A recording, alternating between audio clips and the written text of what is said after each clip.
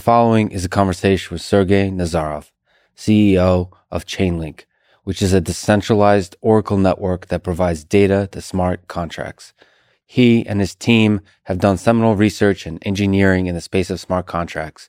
Check out the Chainlink 2.0 white paper that I found to be a great overview of their technology and vision. It's 136 pages, but very accessible.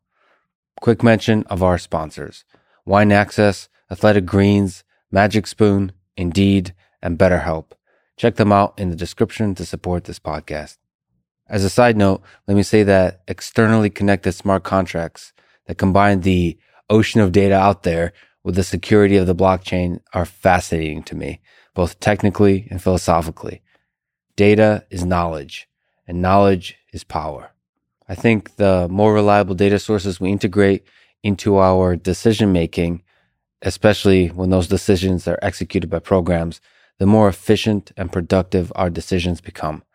There are interactions between humans that should not be formalized digitally, like love, for example. But for all the others, there's no reason for smart contracts not to automate away the menial parts of life, making more room for good conversation over brisket and maybe some vodka with old and new friends. As usual, I'll do a few minutes of ads now. I try to make these interesting, but I give you timestamps, friends. So if you skip, please still check out the sponsors by clicking the links in the description. It really is the best way to support this podcast. I'm very picky with the sponsors we select, so hopefully if you buy their stuff, and you should, you'll find value in it just as I have. This podcast is sponsored by Wine Access Online Store with expertly selected wine. I love it because it lets me explore wines. My current recommendation is the 2017 Sergey Family Vineyards Old Vine Zinfandel from Sonoma County. I don't know if I pronounced that correctly, but I do know it's delicious. It comes from smaller grapes that intensify the flavor, and if you know anything about me, I love passion and I love intense flavor. Obviously, I've been really into brisket lately, and I actually, for all the barbecue places I've gone to, never had wine at the barbecue place. It's always just focused on the brisket. I wonder how that actually tastes like. But when I eat steak, red wine is perfection. Steak, red wine, and a good friend, good conversation. That's heaven for me. Anyway, get 20% off your first order when you go to wineaccess.com/Lex. The discount will be applied at checkout. That's wineaccess.com/Lex to see my wine picks and to get the discount, plus to explore all the amazing wines they have there. I highly recommend it. This show is also sponsored by Athletic Greens, the all-in-one daily drink to support better health and peak performance. It replaced the multivitamin for me and went far beyond that with 75 vitamins and minerals. It's the first thing I drink every day. I actually have been drinking it twice a day. I break the fast with it, and I drink it at some point in the afternoon or the evening.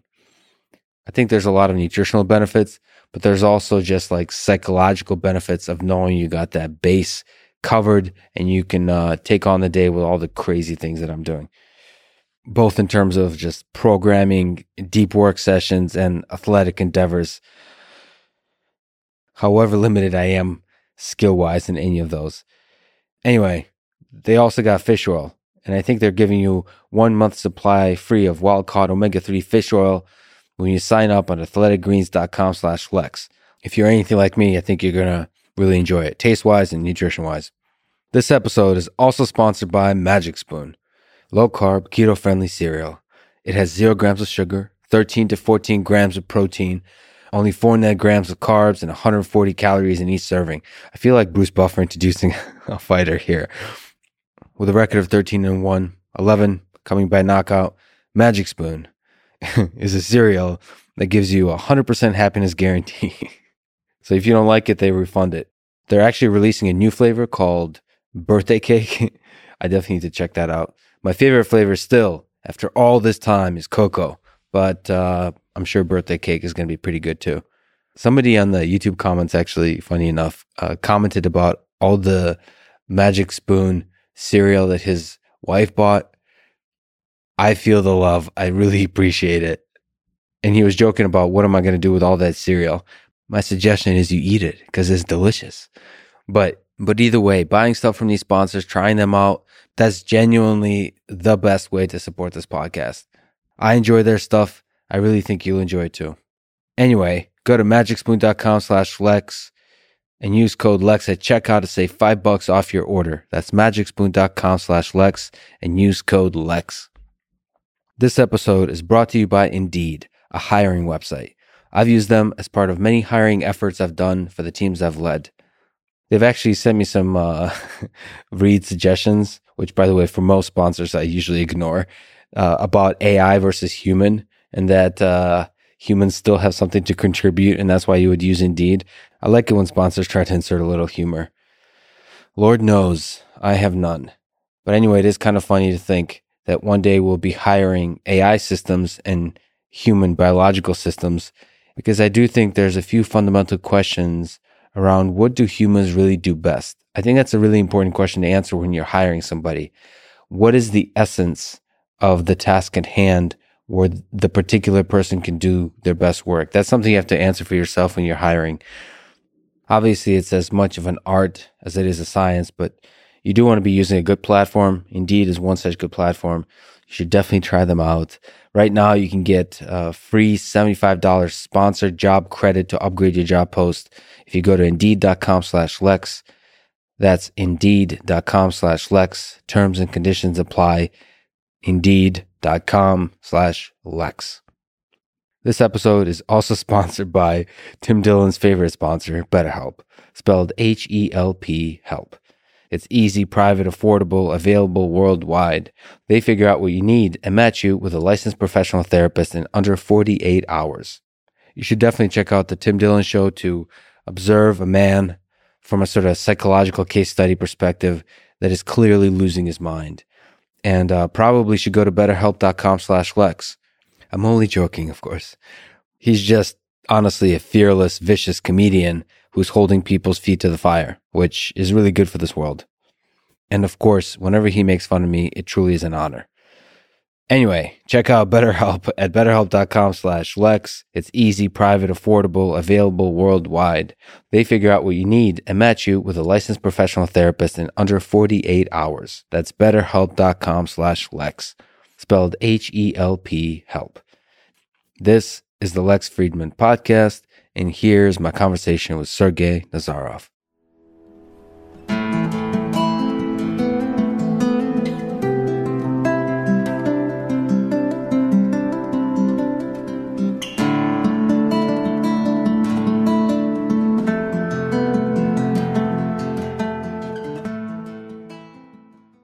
Is that Yojik there? So I gave away everything I own a few times in my life, and he accidentally survived. And I don't like stuffed animals. What I really liked about, I got him in a thrift store. What I liked about him is because I'd never seen a stuffed animal that looks pissed off at life. Like they're usually smiling in the dumbest of ways, and this guy was just pissed. Yeah, I gotta tell you, that's actually pretty funny. I like this guy. If you had to live only in the digital world or the physical world, which would you choose? So I think this is actually a question more about what the fidelity of the digital world would be versus the physical world. I think this type of question, this whole simulation thing, actually comes from papers about 20, 30 years ago in the philosophical world, where people tried to make this thought experiment of would you be comfortable if everything that was happening to you happened in a simulation. Mm-hmm. What they were trying to do is they were intuitively trying to understand, is there some kind of intuitive personal connection we have to something being the real world, right? Yeah. And then the Matrix movie actually came out of these papers, and then these ideas made their way into the public consciousness. I personally think that if I had the choice to be in the digital world at the same fidelity as the real world with immortality, I would absolutely go with the digital world. Wait. How'd you add the immortality part? You don't get immortality. If you think about how we would go into the digital world, right, our brain patterns would be mapped onto some kind of probably virtual machine, right? And that would mean immortality, right? Because the virtual machine has no limit to how long it can exist. Well, don't you think there would be like a versioning system? Like this is a soft fork versus hard fork question. Whether Sergey version 2.0 would be different from Sergey version 1.0. there'll be an upgrade. So that's immortality. Sergey 1.0 would die in the digital world. And you get like a software update, and then that's it. You know? Well, yeah. When people go into the Star Trek transporter, are they killed or are they transported? Yeah. I don't really know. I haven't read any papers on this. I haven't really thought about it too much. There's no white paper on the transporter. Not at this point. So, but what does fidelity mean exactly to you? Is it like strictly so the fidelity of the physics world, the physical world, is maybe now questions of physics, quantum mechanics? What is at the bottom of it all, or do you mean the fidelity of the actual experience? Like it's just perception. It's just perception. The human, but that's limited by human cognitive capabilities. It is, but I don't really have anything else, right? I think all of these papers that brought up these questions of a simulation, they were like in epistemology and metaphysics. Right. And what they were trying to do, I think, was they were trying to put people through a thought experiment where they would come out on the other end and say, the reality of life is really worth something.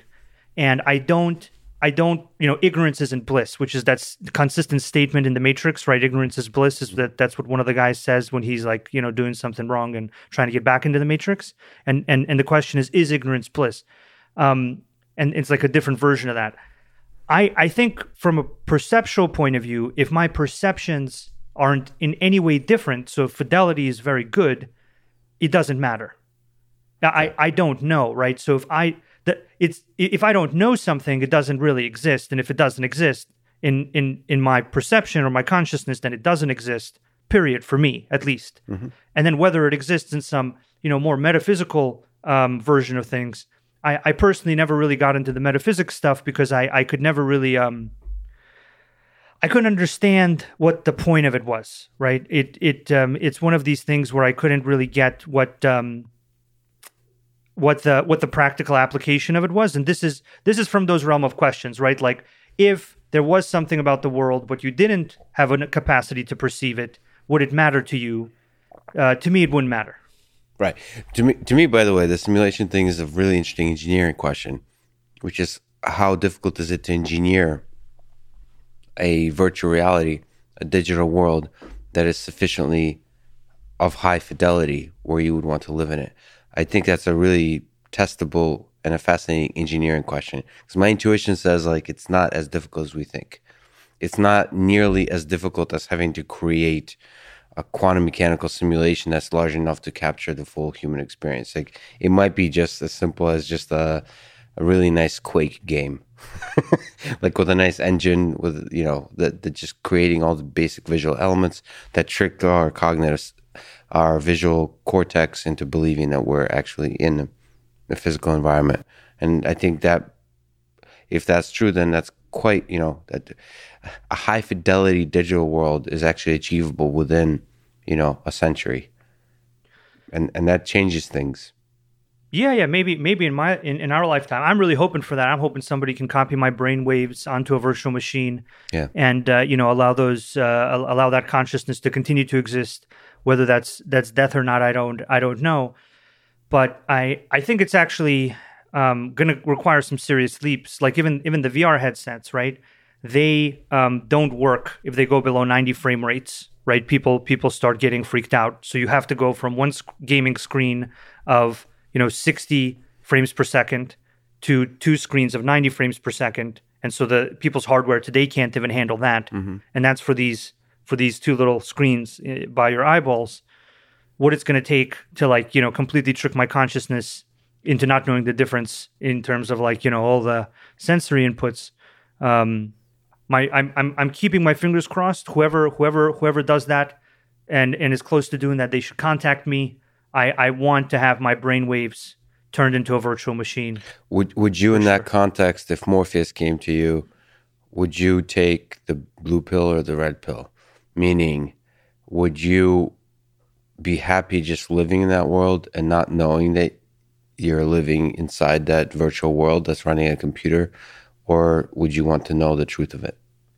Well, actually, I think that's a very different question, right? There's a actually moral, ethical question there about whether you should allow a bunch of people to get manipulated and killed and enslaved, because in the Matrix they're all enslaved and as like a AAA battery to turn a human being into the battery, right? Mm-hmm. So I think the the moral and ethical question of that, fascinating enough, isn't actually different than the moral and ethical questions we face today in modern daily life. But I probably, if given the choice of just completely going along or going against it, I would probably go against it if I had to make this kind of binary choice. Mm-hmm. Because going along with it, I think at that scale of scary, stuff happening to people is probably something really, really, really difficult. But for your individual life, it's way more fun to go along with it.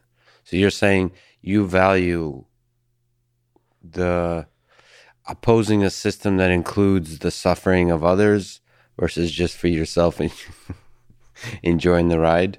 I mean, what's if there is such a binary choice, why choose the opposed system? I think it's the nature of kind of the ethical dilemma that you face in that situation. There's kind of some, this is obviously not something that's happening now, right? We don't know this, right? We don't know this, but at the end of the day, the point. At that scale of something like that happening, at that scale of people being manipulated and harmed, then I think pretty much almost all people have an obligation to go against it. Probably that's what that looks like, in my opinion. So you've talked about the concept of definitive truth. Mm-hmm. What is it? And in general, what is the nature of truth in human civilization? And just talking about the digital age, the nature of truth in the digital age. So the interesting thing about definitive truth is that it actually exists on this, at least in my mind, on this spectrum between objective truth and just somebody made something up and nobody else agrees.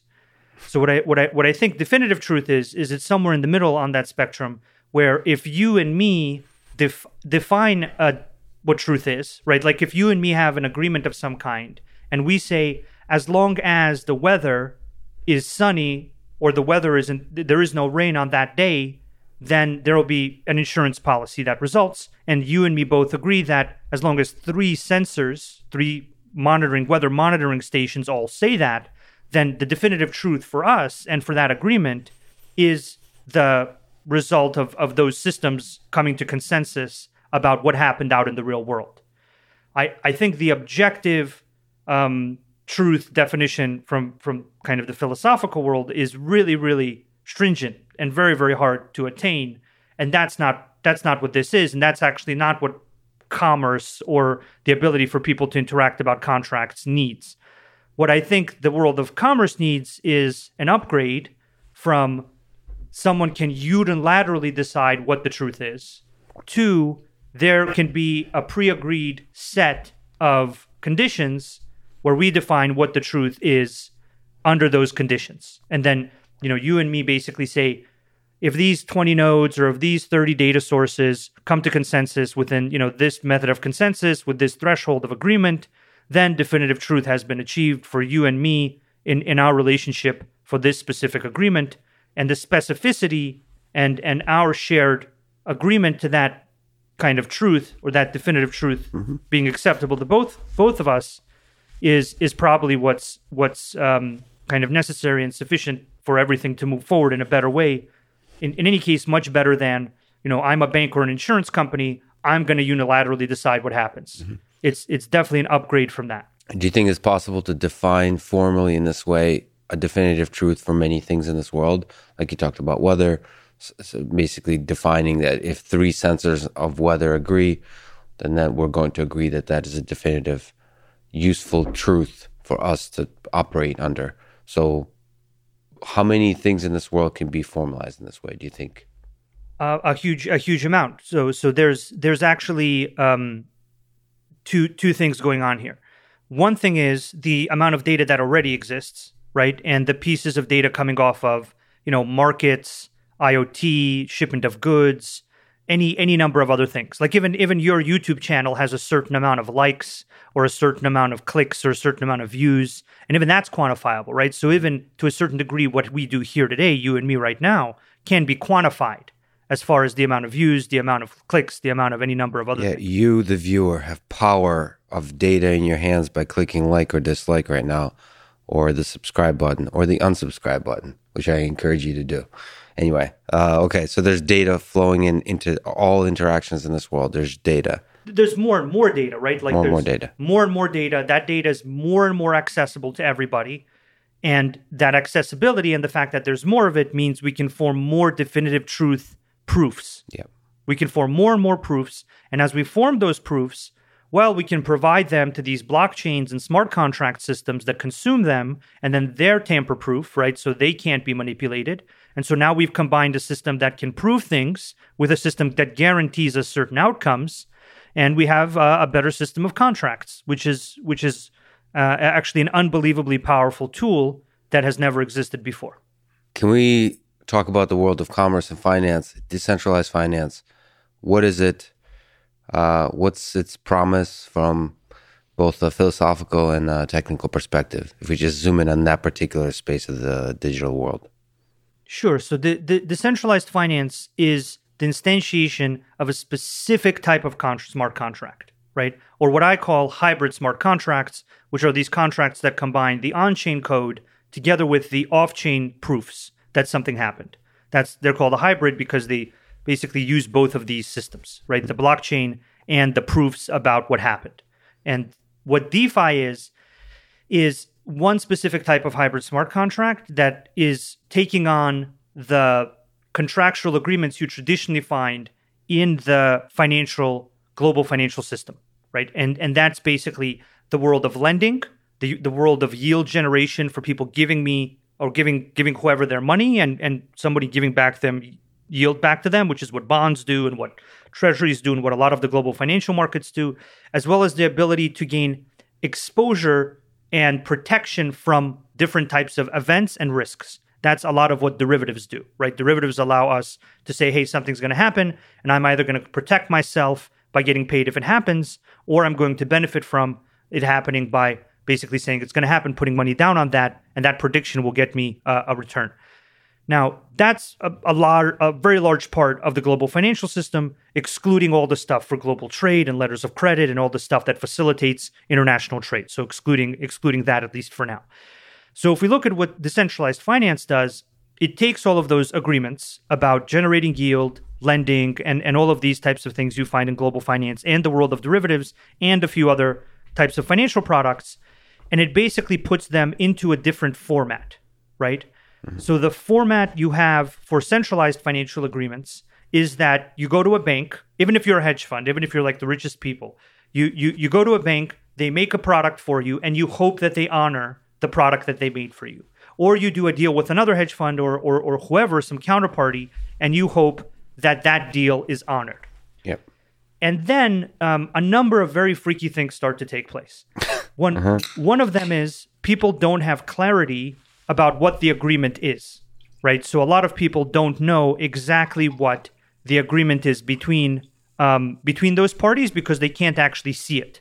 Sometimes agreements are kept very private or parts of them are kept private, and that keeps, other counterparties, other people in the system from understanding what's going on. This is actually partly what happened with the mortgage crisis. The mortgage crisis in 2008 was basically, there were a lot of agreements, there were a lot of assets, but because the centralized financial system worked in such an opaque way, it was so unbelievably difficult to understand what was going on, right? And so that lack of understanding for the global financial system basically led to a big boom, and then correspondingly, very, very big bust, which amazingly enough had a huge impact on everybody, even though they didn't participate in the boom part of the equation. In any case, what decentralized finance does is it takes these financial contracts that power the global financial system, it puts them in this new blockchain-based format that basically at this point provides three very powerful things. The first thing that it provides is complete transparency over what's going on with your financial product. So this means when you use a financial product in the DeFi format, you as a technical person actually can drill down very, very, very deeply, and you can understand where the collateral is, you can understand how much collateral there is, you can understand what format it's in, you can understand how it's changing, you can understand this on a second to second or block to block basis, right? So you have complete transparency into what's going on in the financial protocol that you have your assets in, which is because blockchains and the infrastructure all of these things are built on force that transparency, right? Whereas the centralized financial system is very, very good at hiding it. It's very good at hiding it and packaging things in a glossy wrapper, creating a boom, then a bust. Decentralized finance is built on infrastructure that forces transparency such that everyone can understand what the financial product does from day one. And in fact, escaping that property is practically impossible, or if someone tries to escape it, it becomes immediately obvious and people don't use their financial product. So that's number one. Number two is control. So if you look at what happened with Robinhood, everybody thought the system worked a certain way, right? Everybody thought, I have a brokerage account, I can trade things under, a certain set of market conditions. And then the market conditions changed within the band of what people thought they could do. And everybody was fascinated to find out that, oh my God, I thought my band of market conditions in which I can control my assets is X, but it is actually Y. It is actually much, much smaller band. And the reason it is a much, much smaller group of market conditions is that the system doesn't work the way people think it works. The system was wrapped up in a nice glossy wrapper and given to them to get them to participate in the system because the system requires and needs their participation. But if you actually look at how the system works underneath, you will see that it does not work the way people think that it works. And this is actually another reason that DeFi is so powerful, because DeFi actually, and these blockchain contracts give people the version of the world they think they already have, which is why they don't beg for it, right? So everybody thinks they're in a certain version of the world that works in this reliable way, transparent way. They're not. They don't realize it. And so they're confused when you tell them, I'm going to make the world work this way, because they think they're already in that world. But then things like Robinhood make it immediately painfully clear that that's not how the world works. So that the second real property of DeFi is control, which means that you control your assets, not a bank, not a broker, not a third party, you. You control your Bitcoins, you control your tokens in the finance protocol. If you don't like how something's going in that protocol, you can remove it. You can send it to another protocol. Or you can use a feature of the protocol to do something it's supposed to do. And guess what? Nobody can just say, oops, that feature that isn't so good for my friends over here, that feature is actually, we're just going to pause that feature in the critical moment when you need it to execute your strategy, which is why you took all the risk to begin with. And then the final reason, the final thing to know about DeFi is that DeFi is inherently global and actually right now provides better yield globally. So if you go to a bank right now with the US dollar, you get 1% or less. If you go to DeFi with the US dollar, you get 7 or 8%. So if we think about that in a world where there's a lot of inflation coming down the road, and we think about, a lot more systems might be failing soon, and they might be highlighting these types of problems that were there or as a result of the type of control that you see in Robinhood. And people are more and more concerned about both transparency and control, and they're looking for yield to combat inflation. I think that's what DeFi is about in a practical sense. It is this clarity about your risk. It is control over your assets. And amazingly, at the same time as having those two unbelievably useful properties, it is actually superior yield, which just leads me to the very obvious conclusion that the only reason DeFi isn't more used is because more people don't know about it. Mm-hmm. And by virtue of this long kind of, explanation here and elsewhere, more people will know about it. And it's just such an obviously superior solution that I haven't heard a single explanation as to why, don't earn 8% and take less risk and have more transparency with your assets. Earn 7% less, take more risk, and give people the ability to change the rules on you at their discretion. Go do that. Who's going to do that? And in general, on the first two of transparency and control, first of all, I do think, maybe you can correct me, but from my perspective, they're like deeply tied together in the sense that transparency gives control. Transparency creates accountability, and there's this kind of game being played, game theoretic game, where if I'm going to discover your deviation, you're not going to deviate. Yes. This could be a whole nother conversation, but just as a small aside, on the social network side of things, which I've been thinking deeply about in the past year or so, of how to do it right there, how to fix our social media. And I tend to believe that human beings, if they're given clear transparency about which data is being stored, how it's being used, where it's being moved about, just all a clear, simple transparency of how their data is being used, and them having the control at the very minimal level of being able to participate or to walk away. And walk away means delete everything you've ever known about me. That will create a much, much better world. Currently, there's a complete lack of transparency on social media, how the data is being used for your own protection. I mean, there's a lot of parallels to the central bank situation. And there's not a control element of being able to walk away. Like being able to delete all your data, delete your account on Facebook is very difficult. It doesn't take a single click, which I think is what it should take. There should be a big red button that says, delete everything you've ever known about me, or like, forget me. So I think that coupled together can create a very different kind of world and create an incentivization that will lead to like progress and innovation and just like a much better social network and a really good business for the future social networks. But so I tend to see like control as naturally being a sort of an outgrowth from the transparency. It should all start at the transparency, which is why the smart contract formulation is fascinating, because like you're formalizing in a simple, clear way any agreements that you're participating in. And as a side comment also, what's really inspiring to me is that I think there's a greater, I don't know if this is always the case, but it seems like from having talked to people on the psychological element, there's a hunger amongst people for transparency and for control. Like transparency, another word for that is authenticity. If you look at the kind of stuff that people hunger for now, they want to know the reality of who you are as an individual. So that means you can create businesses, you can create tools that are built on authenticity, on transparency. And then the same, I'm inspired by the intelligence of people. If you give them control, if you give them power, that they would make good choices. That's really exciting. Of course, not everybody, but that means that decentralized power can create effective systems.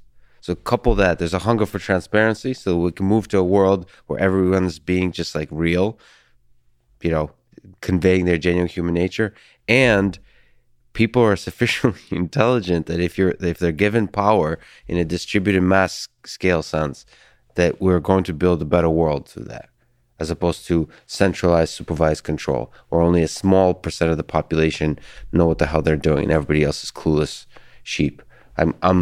So those two coupled together is really, to me, inspiring. Just to really quickly comment on the stuff that you just said, which I think is super, super, super fascinating. I think that's all exactly right. I think everything that you said is right. And I think it's actually going to be the same for social media and banking and every other type of contract, is that all of those systems that house people's value for them and take control of either their social media value or their financial value or whatever for them, all of that is going to be made available to people in like this autonomous piece of code that does the same thing that the centralized entity used to do. So they get all the features, but the autonomous piece of code gives them the ability to have control while getting all the features, right? Yes. So banks give you features, social media sites give you features, whatever other system that you use online gives you features, and then it takes your data and it takes control of your assets from you in return for those features, right? I think the whole big difference here, partly in line with the definition of smart contracts and its evolution, is that there's this there's this autonomous piece of code that's giving you all those features without requiring the ownership and lock-in and control and unilateral kind of ownership of your data or your value or whatever it is that you're giving it, right? And I think what this will lead to fundamentally is just more of a free market dynamic among how people make. I think with the social media folks, you should just make some kind of law or something where you can just export all your data from them. Everyone should be able to get their data exported by another application. And then the network effect of all these social media sites will kind of crumble because people will just combine your Twitter data with your Facebook data with everything else into an application that you control. And there will just be thousands of different interfaces competing for how to consume all the social media data because it isn't locked in one centralized actor's control. And so this is just the recurring pattern of what I think all of this will do is it gives people a better deal, right? It gives them features without ownership of data, without ownership of value, and that's really the difference. So I think this is a good place to talk about smart contracts then. Can you tell me the history of smart contracts and the basic sort of definitions of what is it? Sure. So I think smart contracts as a definition has actually gone through some kind of changes or small evolution. Initially, I think it was actually a conception of a digital agreement that was tamper-proof and could know things about the world, right? So it could get proof and it could define that something happened and it could conclude an outcome and release payment or do something else. That's actually the definition of smart contracts that I began working in this industry with 7 or 8 years ago when I started making smart contracts. That is the conception that I had of a smart contract. Then what happened was that was really hard to do, right? Building that type of tamper-proof digital agreement that could also know things about the real world and release payments back to people about those events that were codified in this tamper-proof format was actually a very tall order. Turns out it's consistent of 3 parts. It's consisting of the contract, the proof about what happened, and the release of value. The way things have evolved so far is that the definition has now come to mean on-chain code, right? So it's come to mean the codification of contractual agreement on a blockchain, right? So there's some code somewhere on some blockchain that defines what the agreement is. Now, that eliminates the part of the definition that's related to knowing things about the world, and it partly eliminates the definition about payments and stuff like that. But basically, it's on-chain code, right? We, in our recent work on a second white paper, have actually put out a different definition that we call hybrid smart contracts that actually tries to go back to the initial definition that I started with 7 or 8 years ago, which basically says that there's some proof somewhere that's proven to the contract, and the contract can know that, and the contract can gain proof. Then it can use that proof to settle the agreement that's codified on a blockchain. So you both need a mechanism to provide proof. You need a mechanism to codify the contract in a tamper-proof way on something like a blockchain. And then, as with all contracts, there's a presumption that there's some kind of release of value. So I think a smart contract in our industry right now means on-chain code, which limits it to whatever can be done on-chain only. And then in our internal definition for us, and for us at Chainlink and for me, it's hybrid smart contracts, which is actually the original definition. It's the idea that a contract can both know what happened and automatically resolve to the proper outcome based on what happened. So you're referring to the Chainlink 2.0 white paper, which is paper that I recommend people look. It's a very easy read and very well structured and very thorough. So I really enjoyed it. Very recently released, I guess. Can you dig in deeper? What is a hybrid smart contract? You mentioned sort of this idea of data or knowing about the world and on-chain and off-chain. So what are the different roles in this? So hybrid, by the way, refers to the fact that it's on-chain and off-chain contracts. So maybe dig in deeper of what the heck is it and what does it mean to know stuff about the world? How do you actually achieve that? Yeah, absolutely. So the on-chain part is where the agreement itself is. That's the smart contract itself. And that's where you codify certain conditions, such as the conditions under which an interest payment is made, or the conditions under which the contract pays out the full amount that it holds to someone based on a derivative outcome or something like that. Now, what the on-chain code is very good at is creating transparency about what the core conditions of the contract are. It's very good at taking in money from other private keys that send it tokens and send it value to hold. And then it's also very good at returning money or returning value back to other addresses or other private keys. It can also be involved in governance. It can be involved in a few other private key signature-based operations. But primarily, the on-chain part of a hybrid smart contract from what I've seen so far, defines the agreement, takes in value, and returns value based upon the conditions codified in the agreement on a blockchain. The second and equally important off-chain part is where the term oracle and oracle comes in, or an oracle mechanism, or a decentralized oracle network, as we describe it in the paper. And this is another decentralized computational system that has a different goal, right? So blockchains have the goal of packaging transactions into blocks and connecting them in a cryptographically unique way to create security and assurance about that chain of transactions.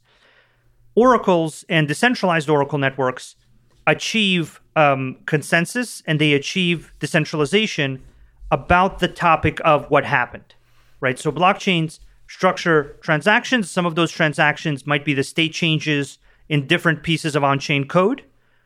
And then those on-chain pieces of code require input.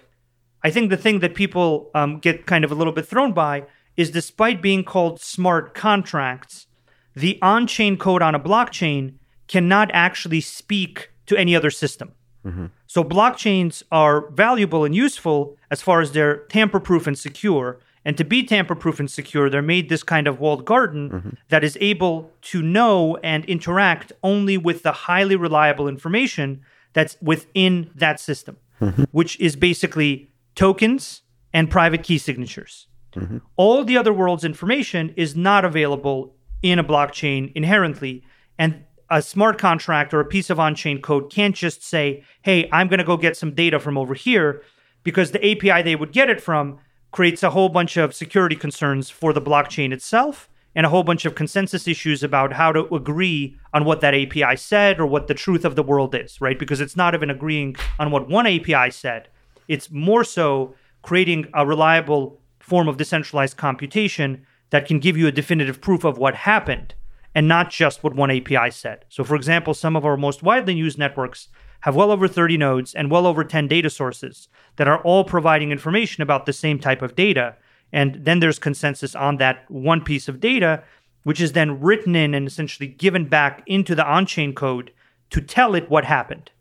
Because you can't really make an agreement unless you know what happened, right? If you and me were to make an agreement and set some contractual conditions, but our agreement could never know what happened, it would be completely, useless. However, if you and me made an agreement and there was another system called an oracle mechanism or decentralized oracle network that proved what happened definitively, and you and me pre-agreed that whatever this mechanism says is what happened, then we can achieve an entirely new level of automation, right? We can suddenly say, there's this piece of on-chain code that's highly reliable. We can give it millions, billions, eventually trillions of dollars in value. And it is controlled by this other system over here that's also highly reliable under this configurable set of definitive truth and decentralization conditions, which we all agree are sufficiently stringent to control that much value. And therefore, the combination of this tamper-proof on-chain representation of a contract and this mutually agreed upon definition of a trigger or a proof system combined is a hybrid smart contract, which, as you can see probably already, does a lot more than just a contract on chain, right? Can you talk about this consensus mechanism, which, by the way, is just fascinating? So there is the on-chain consensus mechanism of proof of work and proof of stake.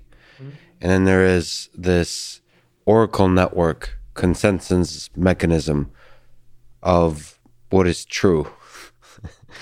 So can you compare the two?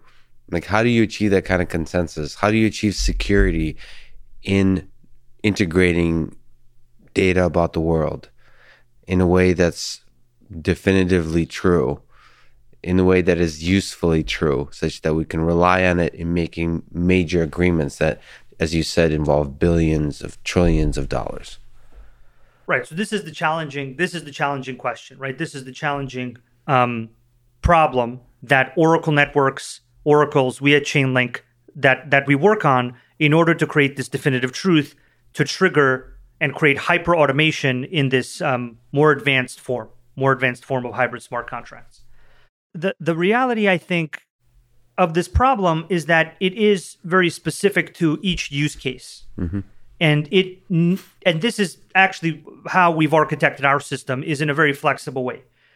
So for example, you need an ability for an Oracle network to grow in the amount of nodes that it has relative to the value it secures, right? So if you have an Oracle network that secures $100,000 in like a beta of a financial product, maybe it can be fine with only 7 nodes and only 2 or 3 data sources, right? Because the risk to that Oracle network is relatively low based on the value it secures. So the first question is actually, how do you scale security relative to value secured by that Oracle network? Because it wouldn't be very efficient to have 1,000 nodes securing $100,000 worth of value. So one of the first questions is, how do we properly scale, and how do we compose ensembles of nodes in a decentralized way where we can know that, okay, we're going from 7 nodes in a network to 15 to 31 to 57 to 105 to 1,000, right? So that's one dimension of the problem. So you have to be scaling the number of nodes relative to the value that's derived from the truth integrated into those nodes. Well, that's not the only problem, right? The other side of this is that you're trying to create a deterministic result, a deterministic output from a set of non-deterministic disparate systems, data sources, or places that prove things. Can you also, just as an aside, what is an Oracle node? What is the role of an Oracle node? Sure. So an Oracle node essentially exists in both places. It exists in both worlds. It exists as an on-chain contract that represents either an Oracle network or an Oracle node. So there's an on-chain interface in the form of a contract that says, I exist to give you this list of inputs. You can request weather data from me. You can request price data from me. You can ask me to send a payment somewhere. It's like an API. So it's a pointer to a API that provides truth about this world. It's an interface. So just like an API is an interface for Web 2.0 engineers, Oracle networks and the contracts that represent them or individual nodes are the interface of Web 3.0's use of services.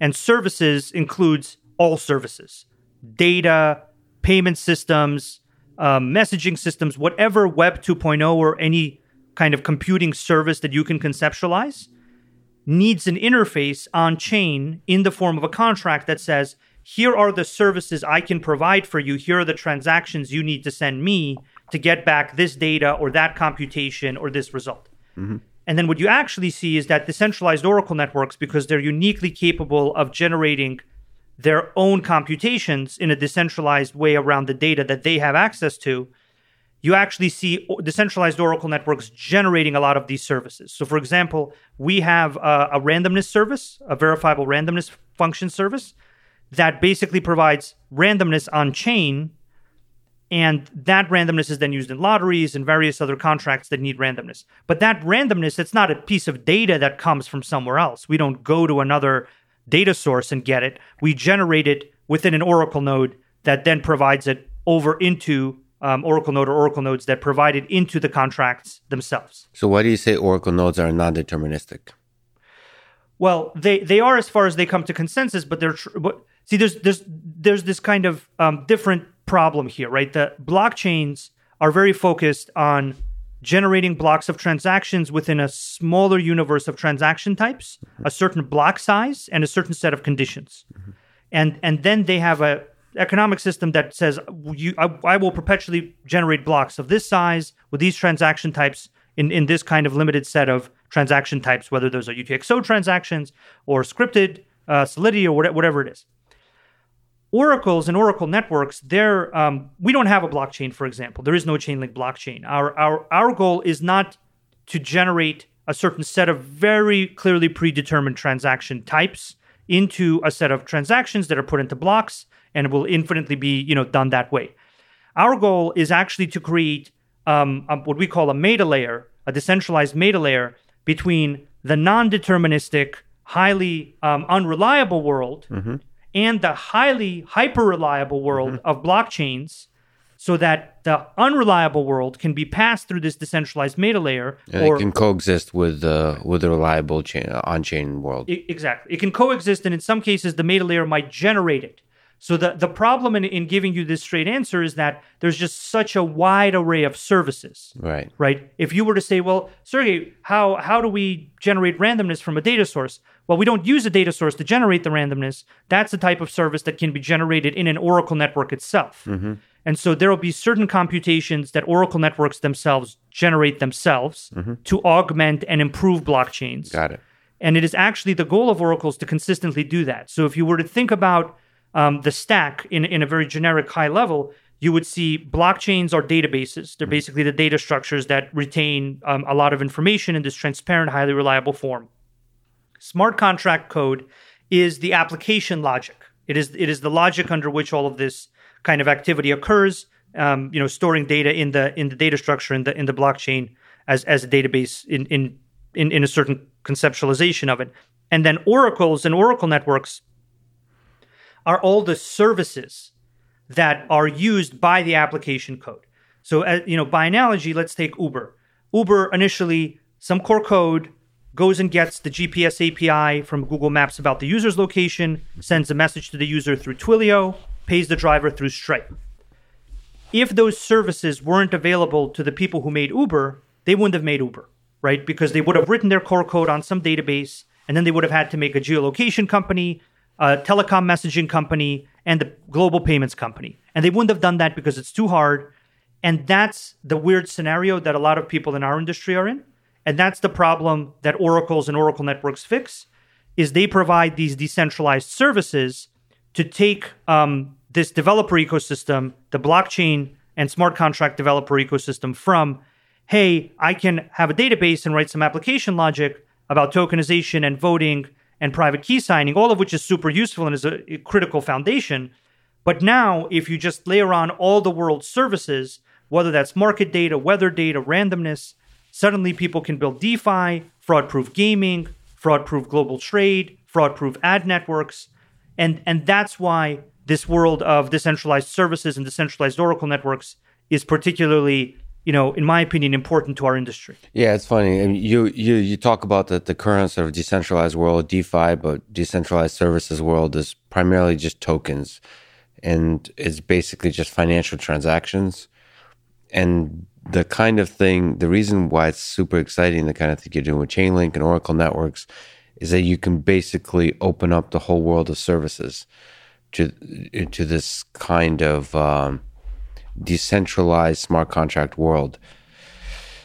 I mean, you're talking about just orders of magnitude greater impact financially and just socially and philosophically. Are there interesting near-term and long-term applications that excite you? Yeah, there's a lot that excites me. And that is how I think about it, that it's not just about we made a decentralized Oracle network. It's about we made a decentralized service or collection of services that's going from hundreds to thousands.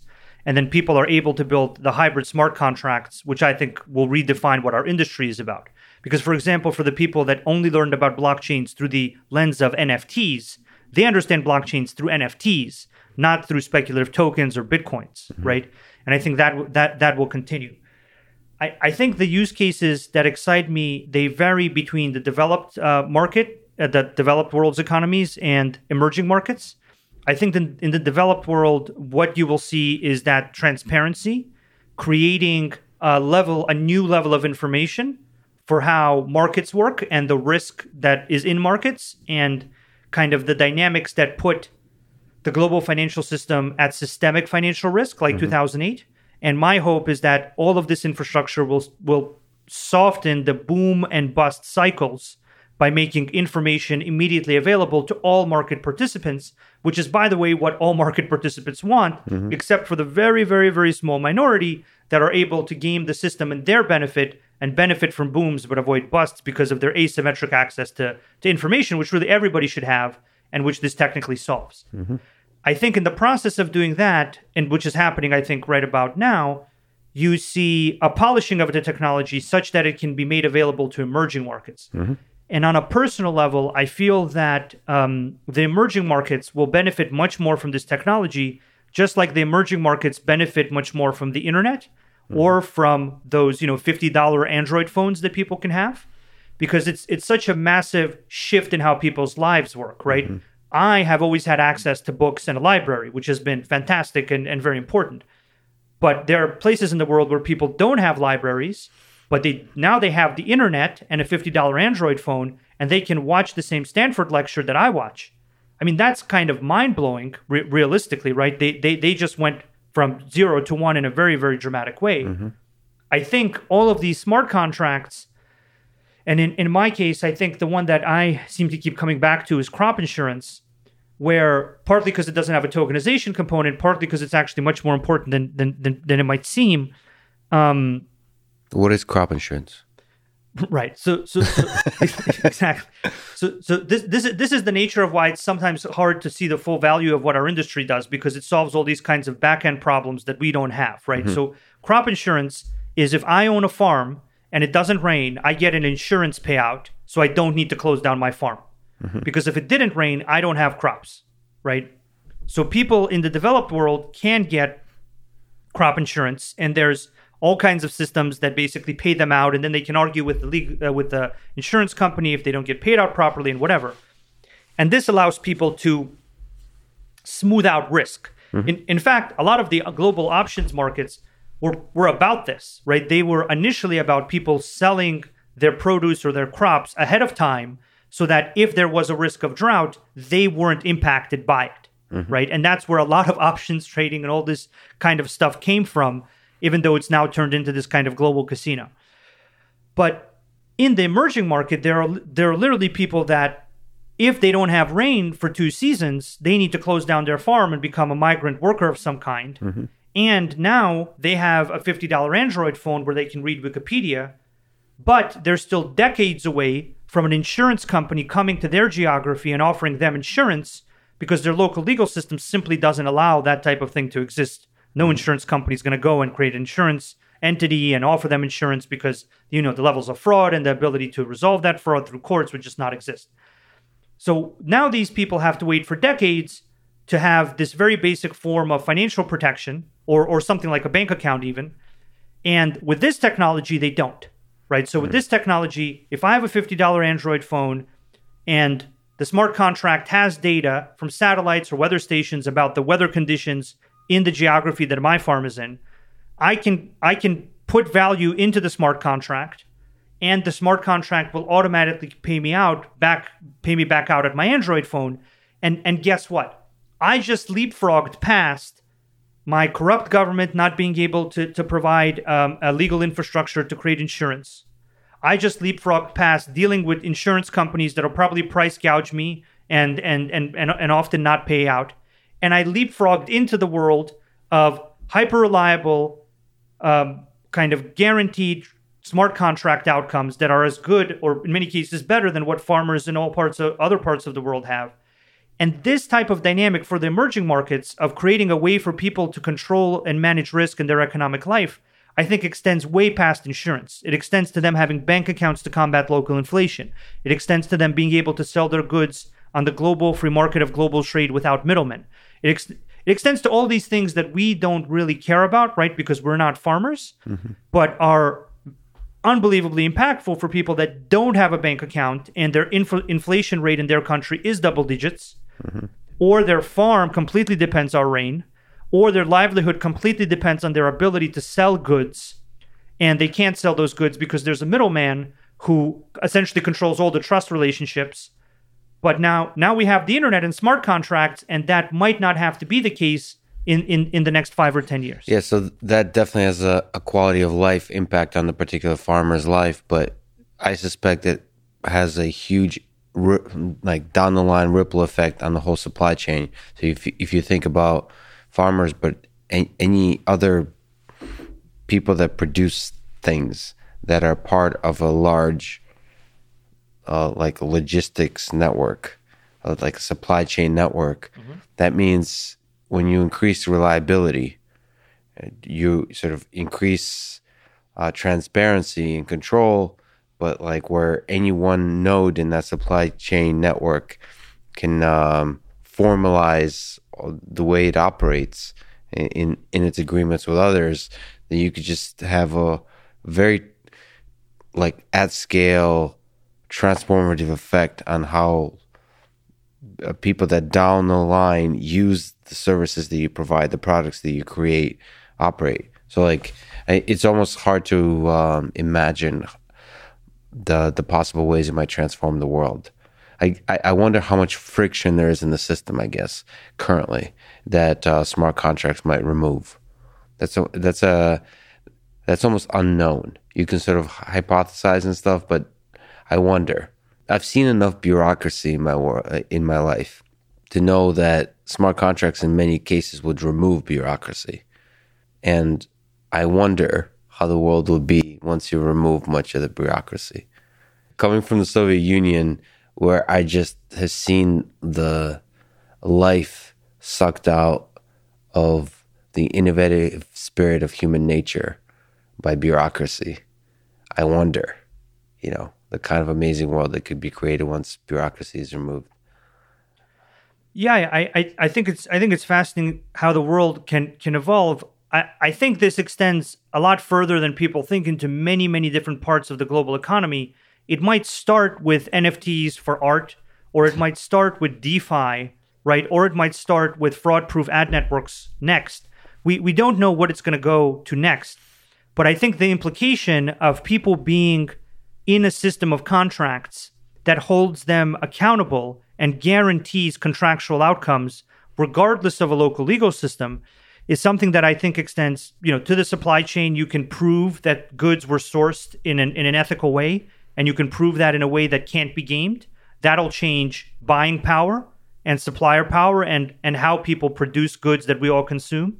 And then on the political level, I personally think that in a number of decades, we could literally be in a place where politicians can commit to a certain set of smart contract kind of budget definitional kind of results. For example, we discovered oil. I promised as a politician, I'm going to take the oil and I'm going to redistribute it to all of you. Well, that's wonderful. That's a great idea. Sounds very nice when you're running for office. Why don't we codify that in a smart contract? And why don't we put those conditions very solidly on a blockchain?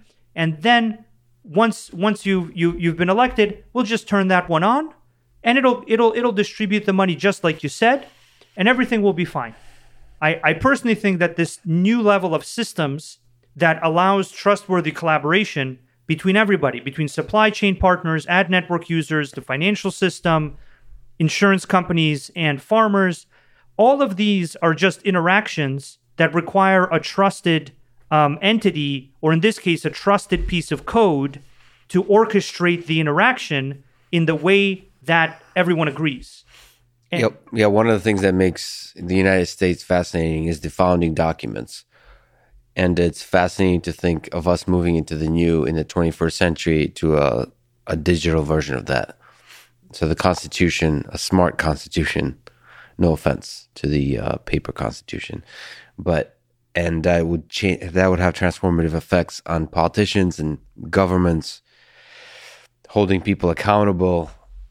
Oh man, that's so exciting to think that we might enforce accountability through the smart contract process. Exactly. Why can't that happen? Anything that we could codify into a smart contract, and anything that we all agree is the way the world should work, and then anything that we can get proof about, right? Anything that a system somewhere could tell us happened, those are the pieces of the puzzle, right? We need a trusted piece of code.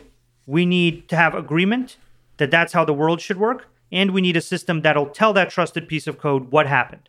Mm-hmm. As long as we have those three things, we can theoretically codify any set of agreements about anything where those three properties take hold. I wonder if you can apply that to like military conflict and so on. Recently, the Biden announced that we're going to pull out from Afghanistan after 20 years in the war. I wonder, there's a lot of debacles around war in Afghanistan and invasion of Iraq, all those kinds of things. I wonder if that was instead formulated as a smart contract. Like, that might have actually huge impact on the way we do conflict. So you think of smart contract as a kind of win-win situation where you're doing like financial transactions or something like that. But you could see that also about military conflict, or like whenever two nations are at tension with each other, different scales of conflict, that you could have conflict codified.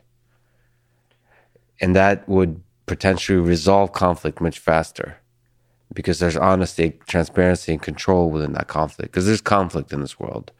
And I again, very, very inspiring to think about the kind of effects it might have on the negative kinds of contracts, on the tense, painful kinds of contracts. I haven't thought about that as much. It's actually kind of scary, the stuff you're thinking through now with like the war contracts or something. That's not in the white paper. We don't have anything about war contracts or anything. Again, this is the Russian. We're both Russian, but I'm a little more Russian in the suffering side. Maybe I read way too much Dostoevsky and military kind of ideas. But anyway, holding politicians accountable in all forms, I think is really powerful. Is there something you could say as a small aside on how smart contracts actually work if we look at the code? Is there some nice way to say technically what is a smart contract? What does it mean to codify these agreements, the actual process for people who might not at all be familiar?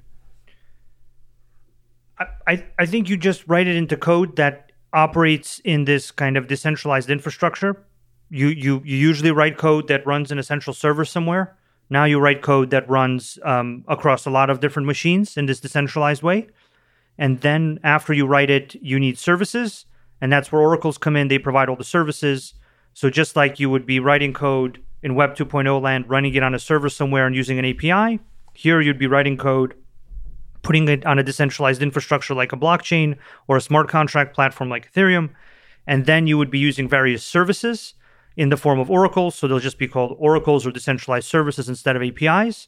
And you're basically composing the same type of architecture, except it's hyper reliable. At the moment, it's a little bit less efficient because there's an early stage to our industry, but it provides this extreme level of reliability and transparency, which for certain use cases is an absolute critical component and is completely reinventing how they work. So I think people should look at what are the use cases where that trust dynamic can be so heavily improved. And that's probably the ones where this is maybe initially useful. But I mean, just to emphasize, I don't think people realize when you say code that we're talking about non-obfuscated actual program. Like you can read it, you can understand it. Yeah.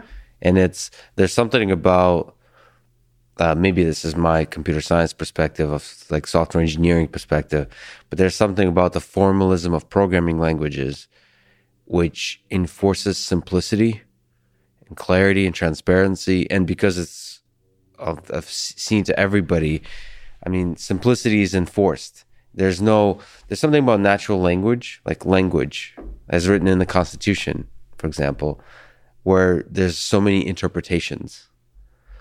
With the nice thing about programs, there's not going to be a huge number of books written about what was meant by this particular line, because it's pretty clear.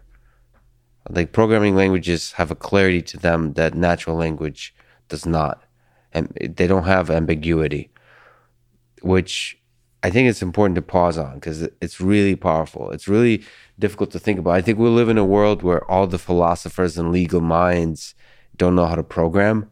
So I think not all, most don't. And so we don't often see the philosophical impact of this kind of idea that the agreements between humans can be written in a programming language. That's a really transformative idea. It's an idea that's not just technical. It's not just financial. It's philosophical. It's rethinking human nature from a digital perspective. What is human civilization? It's interaction between humans. And rethinking that interaction as a digital interaction that is managed by programming languages, by programs, by code. I mean, that's fascinating. That we'll look back at this time potentially as one where us little descendants of apes did not realize how important this moment in history is. Like, human beings might be totally different a century from now because we codified the interaction between humans. That might have more of an impact than anything else we do today. You think about the impact of the internet, one of the cool things is the digitization of data. But we have not yet integrated the tools, the mechanisms fully that use that data and interact with humans yet. And that's what smart contracts do. I wonder if you think about the role of artificial intelligence in all of this. Because your smart contracts are kind of agreements, maybe you disagree with this, but at least the way I'm thinking about it is agreements between humans or groups of humans. But it seems like because everything is operating in the digital space, that you could integrate non-humans into this, or AI systems that help out humans, managed by humans. Like, what do you think about a world of hybrid smart contracts, codifying agreements between hybrid intelligent being networks of humans and AI systems? Yeah. I think that makes perfect sense. In terms of AI, I'm not an expert, right? So it might be a bit simplistic or naive, my ideas in this field. I think, everyone saw the Terminator movie, right? Everybody kind of saw the Terminator movie in the 90s, and it was like, this is really scary. I personally think AI is amazing and makes perfect sense.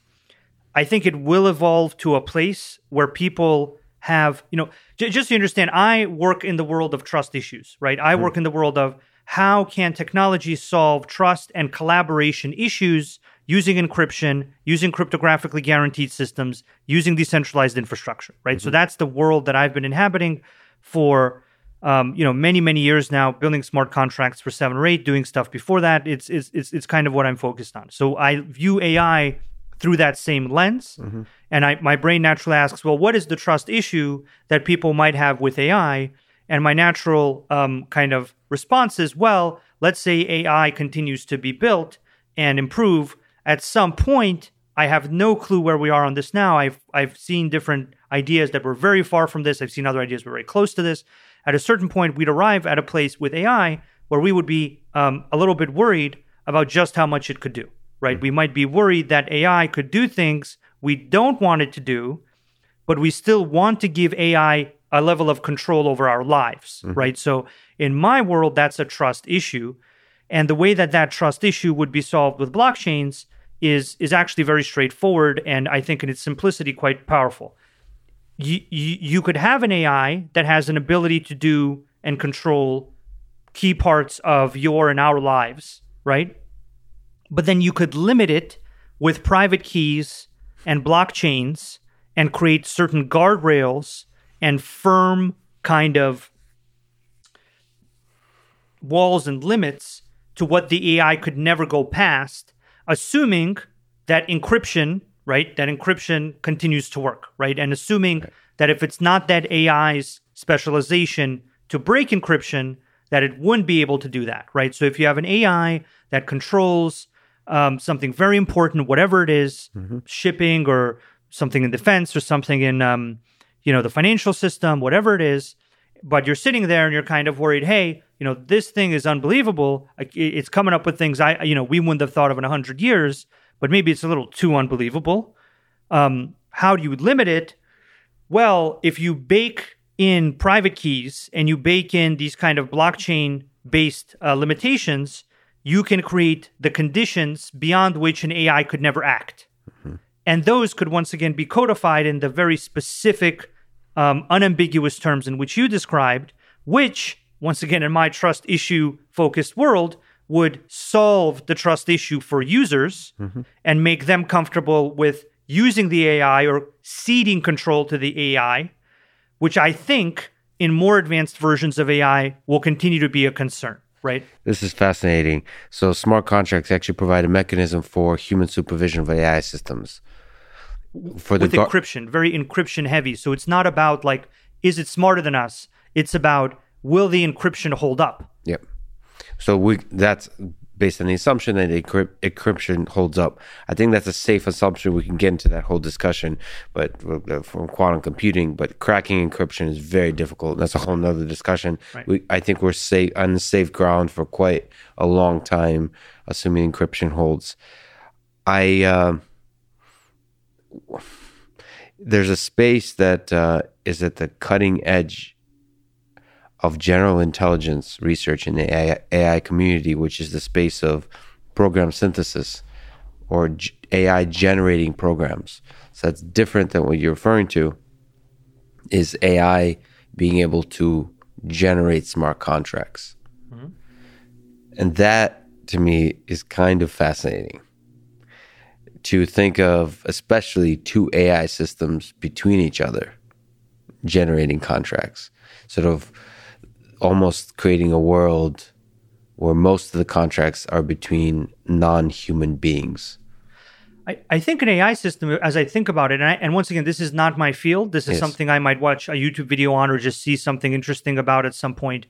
I think if I were to just reason through it even now, I think the highly deterministic and guaranteed nature of smart contracts would probably be preferable to an AI, because I'm guessing an AI would have a lot of problems with dealing with the human element of how contracts work today, right? So an AI, for example, couldn't pick up the phone and call, Dave at a bank to do a derivative and kind of discuss with Dave and have a call with him and kind of have a conversation and make him comfortable and tell him it's going to be fine and kind of smooth out all the weird, social cues that have to do with making certain derivatives. I'm assuming that that's a pretty complicated neural map AI kind of problem. So if I think about it, the deterministic guaranteed nature of smart contracts probably would, and if assuming they're accessible to AIs, could actually, interestingly enough, be the format that they prefer to codify their relationship with non-AI systems and very possibly other AI systems, right? Because it is very, it's pretty guaranteed, right? All the other types of contracts that an AI could go out there and seek to do would require, some language processing around the law. And I think, I don't know if this is a term, but probably not, a smart AI or a good AI or whatever the term is for a high quality AI would probably realize some of the limitations and the risks. Yeah, AI definitely dislikes ambiguity and would prefer the determinism, the deterministic nature of smart contracts. I do wonder about this particular problem, and maybe you could speak to it, of how smart contracts can take over certain industries, in a sense, or how certain industries can convert their sets of agreements into smart contracts, which is, you mentioned, sort of talking to Dave from the bank. Many of our laws, many of our agreements are currently through natural language, through words. And so there is a process of mapping that has to occur in order to convert the legal agreements, legal contracts of today to smart contracts that, by the way, AI may be able to help with. But by way of question, how do you think we convert the legal contracts on which many industries currently function today, or not even legal contracts, but ambiguous kind of agreements, maybe they're loose sometimes, into more formal deterministic agreements that are represented by smart contracts? So I think there's maybe two sides to this. I think the first one is actually not a huge problem, where you have things like the ISTA master agreement for derivatives, or you have these agreements that basically already reference a system somewhere, right? Like, for example, many legal agreements already accept e-signature. And so they're saying, hey, I'm going to use this computing system over here around signatures, and I'm going to consider, and there's laws around that, and there's clauses that say e-signature is good enough for this agreement.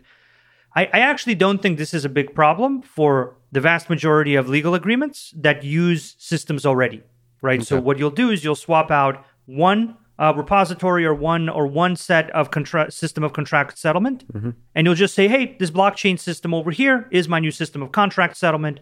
Whatever it says is the state of the agreement, instead of the centralized system over there, right? And so there's actually a huge amount of agreements that are already able to do that, and I think we'll do that.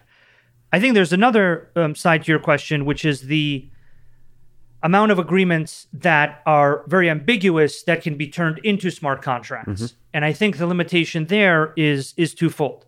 First of all, like you said earlier, the highly reliable smart contract and the lack of opaqueness and the clarity of smart contracts is very high and very powerful and very clear. And it's, in my opinion, going to be much, much easier to take a smart contract and turn it into a set of natural language explanations and just say, hey, this is what this does, right? So I think that many contracts are, and even now in decentralized finance and DeFi and in decentralized insurance, they're basically being rebuilt in this format. And that rebuilding will make them clearer, like you said, and then restating those in natural language and explaining to people, well, whether there's this, I think it'll actually be a lot simpler to explain to people what the contract is about. That's fascinating. Mapping smart contracts into natural language. I didn't even think about that. So that's you're saying that's doable and natural and easy to do. Because there's so much clearer, right? There's that forced clarity that you talked about. Yeah. I think the second aspect of this problem is the nuance around what contracts can be made unambiguous. And I think that often comes down to proving what happened, which is where Oracle networks and decentralized Oracle networks and Chainlink would come in.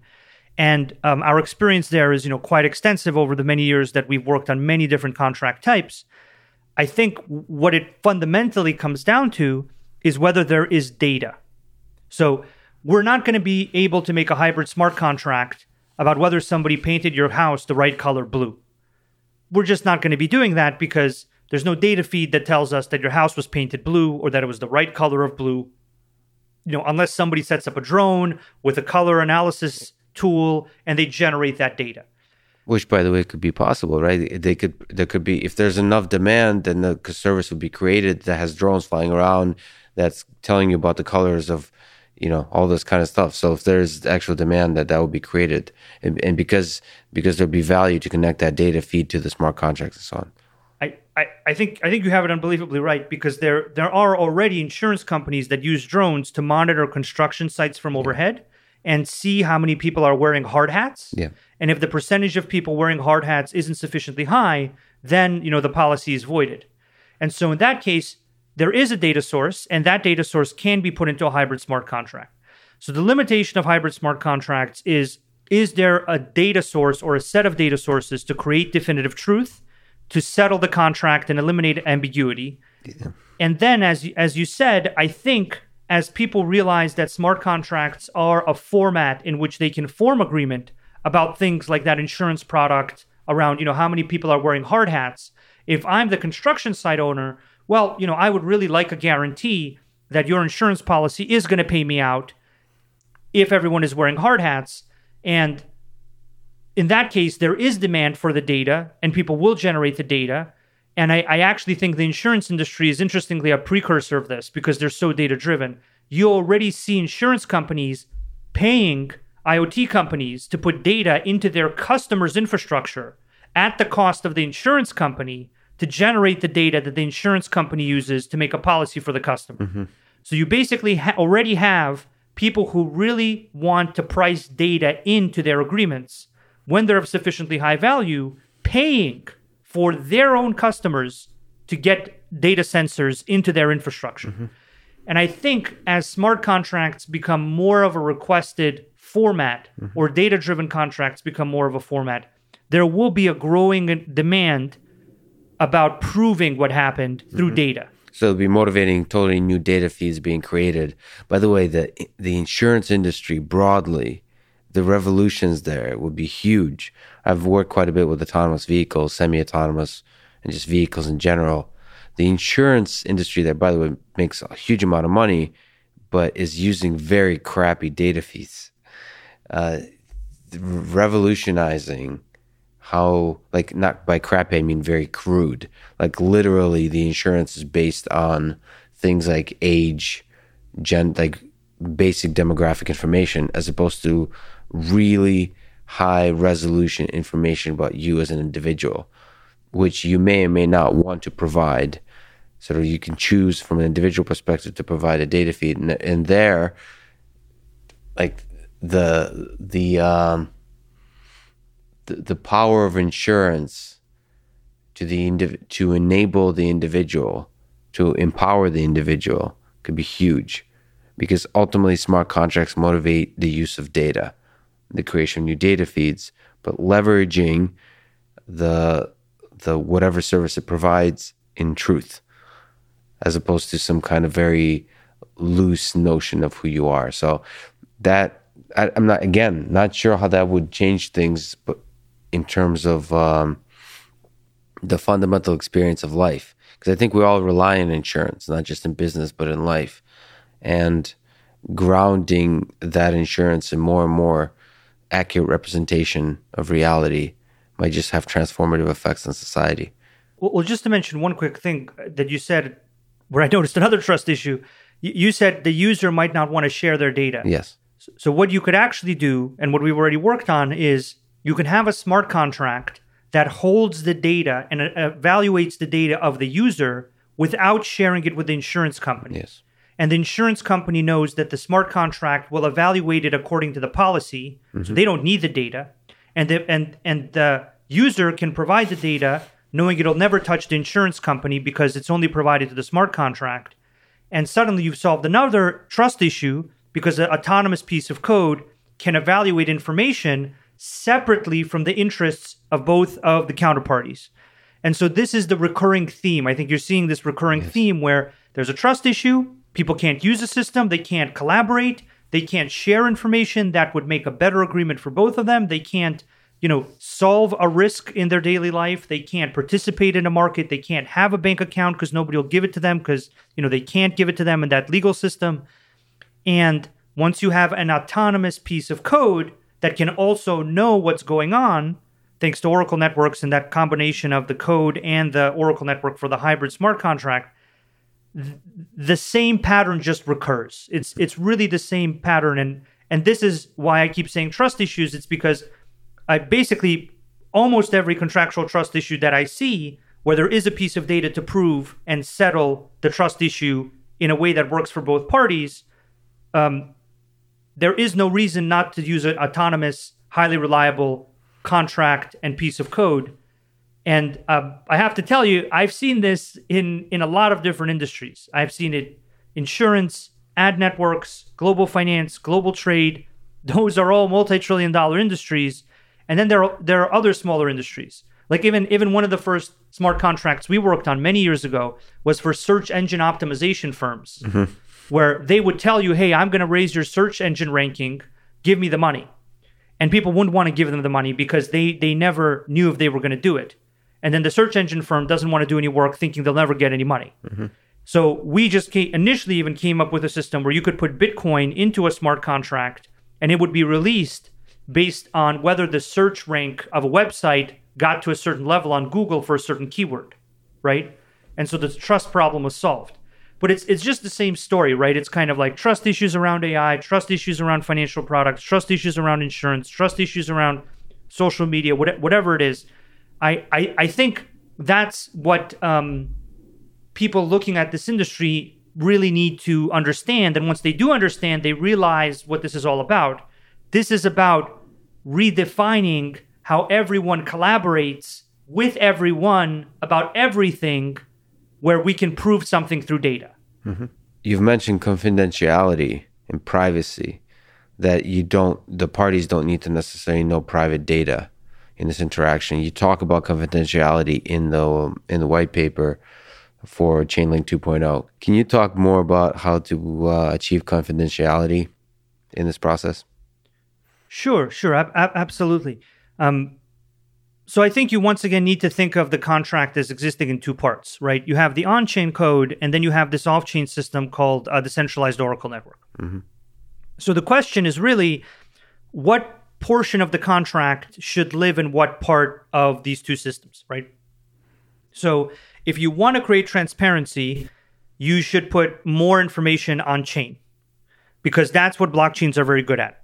They're public, transparent, but they don't necessarily have privacy. Well, those, you can see how those two things are a little bit kind of completely diametrically opposed, right? Yes. So I do think, and I do see blockchains working on-chain encrypted smart contracts. That's very inefficient. It has a lot of nuances around it. That I think will appear at some point. I think until it appears, you have an option of taking a part of the computation and putting it into the decentralized Oracle network. Mm-hmm. We actually did an entire paper about this that we presented at Stanford in February of last year, something called Mixicles, which basically talks about how you can take an Oracle network and you can put a portion of the computation into the Oracle network, assuming that you're comfortable with that limited set of nodes knowing what the computation is. And you could actually provide additional confidentiality through special hardware called trusted execution environments that all those nodes are forced to run, so they won't even know what they're operating.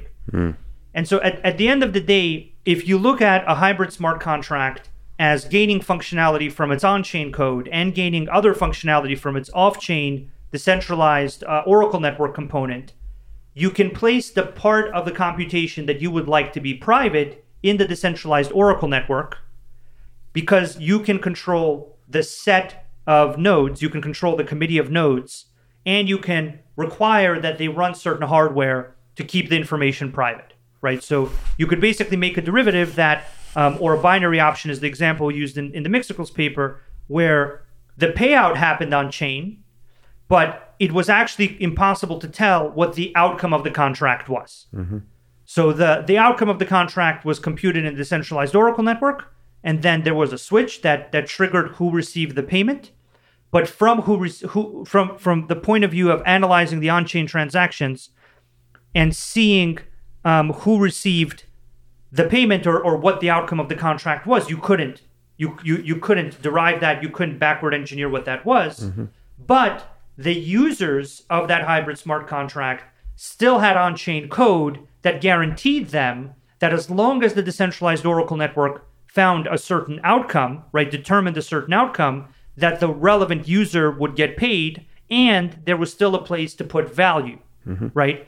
So there is this kind of fundamental tension between confidentiality, privacy, which is very important for many contracts, which is critical to many contracts, and the public and transparent nature of blockchains, which I think eventually will be solved through encrypted on-chain smart contracts. That'll take some time. I think that'll take years, in my opinion. And before we arrive there, I think people will put the private portion into the decentralized Oracle network. Once again, going back to what the decentralized Oracle networks do, they seek to provide these services, right? So the ability to do a privacy-preserving computation is perhaps a service, without which a certain type of contract might never come into existence in the form of an on-chain hybrid smart contract.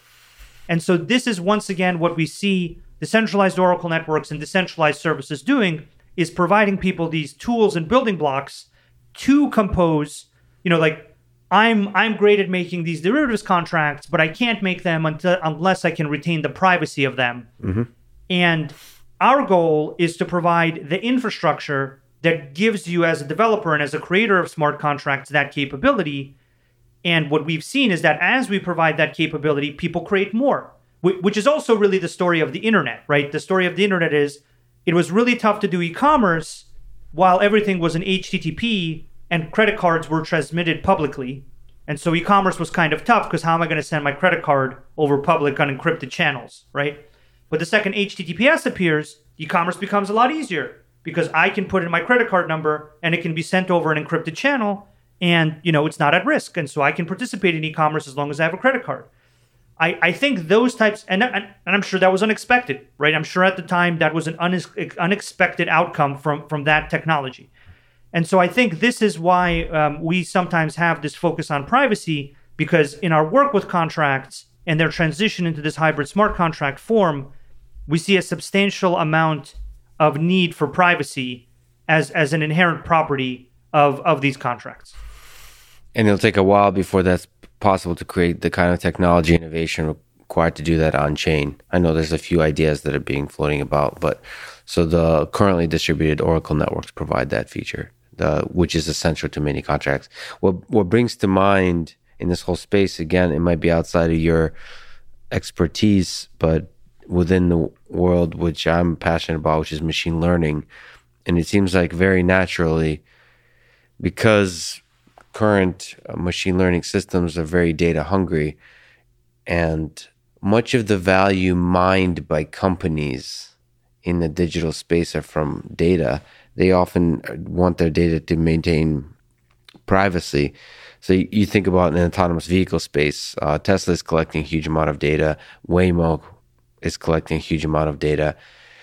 It seems like it would be very beneficial to form contracts where one could use the data from the other in some kind of privacy-preserving way, but also where all the uses of data are codified and you can exchange value cleanly. Basically contracts over data, over machine learning systems use of different data. I don't know, do you talk to machine learning folks that you use ideas of smart contracts, or is that from outside of your interest? Because it seems like exceptionally applicable set of, when we talk about different services that might be created and revolutionized by smart, especially hybrid smart contracts, I think machine learning systems comes to mind to me in all industries. I don't know if you've gotten a chance to interact with those folks, with those services. I think what you're talking about is more data marketplaces. In the data marketplace side of things, this is actually once again very applicable because there's a trust issue. Right. At the end of the day, let's say I'm trying to sell you some data. You don't know the quality of the data, so you don't know what you want to pay for it. And I can't give you the data for you to determine the quality because I've given you the data, right? Guess what? We need an autonomous, impartial agent. We need an impartial computational kind of agent, an on-chain smart contract with an Oracle network to assess my data, to basically take random cross-section samples of the data, assess it for quality, assess it for signal from the algorithm you have, which you don't want to share with me because you don't want to know the algorithm you're working on, right? Mm-hmm. You don't want me to know what you want the data for. Mm-hmm. So now the autonomous agent takes your algorithm, keeping it private from me, and takes my data, keeping it private from you, assesses it on a random cross-section sampling for quality of data, returns the scoring back to you, allows you to determine a price, and now both you and me know that we've arrived at a fair price for the quality of my data for what you want to do with it. And that's once again, from what I've seen in the data marketplaces, which are full of people who want that data for these learning models, often for financial markets, often for other reasons. This is their fundamental problem, which, amazingly enough, there's a trust issue that is getting solved. And I think you can see, even on the face of it, once that trust issue is solved, those markets can work a lot better, right? I don't need to know your algorithm. You don't need to know my data. We both know that the autonomous agent is not under either of our control and gave us a fair assessment and a fair price. And that's it. And we're all very comfortable with that. I could even make conditions that your algorithm isn't analyzing the data for something I don't want you to analyze it for, or you could make conditions that the data has to have, any number of properties. And once again, you haven't leaked any signal to me, and I haven't leaked any data to you, which is once again just another type of trust issue that all of this solves. So it's the same pattern. If you work in this industry long enough, or if you really look at these use cases long enough, you'll simply come to the question, and this is the useful question: what is the trust issue this is solving? Mm-hmm. And then if you can get an answer to that question on a case-by-case basis, that's when you'll understand why blockchains are relevant. And then once you do that with enough use cases, it becomes a little bit mind-blowing. You've mentioned trust quite a bit. You also mentioned trust minimization in the Chainlink white paper. Can we dig into trust a little bit more? what is the nature of trust that you think about in these smart contracts? What is trust minimization? How do we achieve trust minimization? Sure. I think it's important maybe to have a conception of what the alternative is, right? What is highly reliable, trust minimized off-chain and on-chain computation an alternative to? So this is just kind of how I see the world in these two camps. One camp is the traditional, what I call brand-based or paper guarantee camp. And this is the world as pretty much most or all people know it today. This is the world where there's a bank logo or an insurance company logo or some kind of logo. There's a very big building with marble arches and columns. It's the biggest building in the town. It's bigger than the church. And everybody feels very good. That's such a nice logo. It's such a big building. Why don't I give them my money? Why don't I interact with them on the basis of any kind of agreement? And that's good. And that is definitely better than that not being there. And that is definitely a huge improvement for how people, conduct commerce. Letters of credit from branded entities are very important for global trade to take place in the early stages of global trade. So that's good. But it is fundamentally just a paper agreement with a legal framework behind it. And if the paper agreement you have with, say, Robinhood or somebody else suddenly has to change, well, it changes. And you can't really do anything about it. You won't be able to change anything about what happened there. There's some long terms of service. There's some other agreements around all this stuff. At the end of the day, that's the brand-based and paper guarantee world where it's all very vague and opaque, and you're kind of hoping for the best because there's a nice logo. It's been around 100 years. There's a lot of marble. But a lot of marble. Big building, lots of marbles. This is why banks have such nice buildings, right? It's not because they want to spend money on buildings. It's to create confidence in them as an entity in order for people to transact through them, right? This is why all these kind of go to cities that had gold rushes, go to cities that needed banking as a service in certain time periods. They're the most beautiful buildings, at least in the United States. So this is the brand-based paper guarantee model for which, up until now, there has never been an alternative, right? So up until now, if you had a bad experience with a bank or an insurance company or some logo somewhere, you would only have one option. Your option would be to go across the road and down the block to another building with another color of marble and another set of agreements that are fundamentally still paper brand agreements, right? Now, for the first time, you have mathematical agreements. You have mathematically guaranteed, encryption secured, decentralized infrastructure powered agreements, right? This is really the shift. This is really the comparison and the alternative through which people should view all of this, in my opinion, because there's once again this conception that everything is fine, everything works very well. Well, it does. It works fine and very well as long as nothing goes wrong. And then in the cases when things go wrong, which they pretty much invariably at some point do, then you find out that, well, turns out they don't have to pay me, or turns out I can't trade, or turns out the ATMs can be locked up and only give me 66 euros per day, whether I'm a business or an individual, like what happened in Greece a few years ago, right? And the reality is that once that becomes a strong enough kind of realization for people, I think they will all just migrate to mathematically guaranteed contracts, because why wouldn't you? So in the world of mathematically guaranteed contracts, kind of how do we, and cryptographically secured and decentralized infrastructure powered, how do we evolve into that world? Well, at the end of the day, it comes down to consensus, right? It comes down to a collection of independent nodes, a collection of provably independent computing systems arriving at the same conclusion impartially. That conclusion might be the transaction is valid between address A and address B. Address A has 1 Bitcoin, wants to send it to address B. Now address B has 1 Bitcoin, right? So that's one degree of validation. It has certain cryptographic primitives that are used, certain levels of cryptography, encryption, and other methods that basically provide clarity and those guarantees. But fundamentally, it's this level of consensus that multiple independent computing systems came to the same conclusion verified that conclusion and created a sense of finality, created a final state that is globally considered to be the state of a transaction. And that is how it's achieved, right? So it's achieved by users looking at these mathematical contract systems and saying, if I have money in a bank, there's one single person who controls that money. That's the bank. They could choose to give me my money or choose not to give me my money.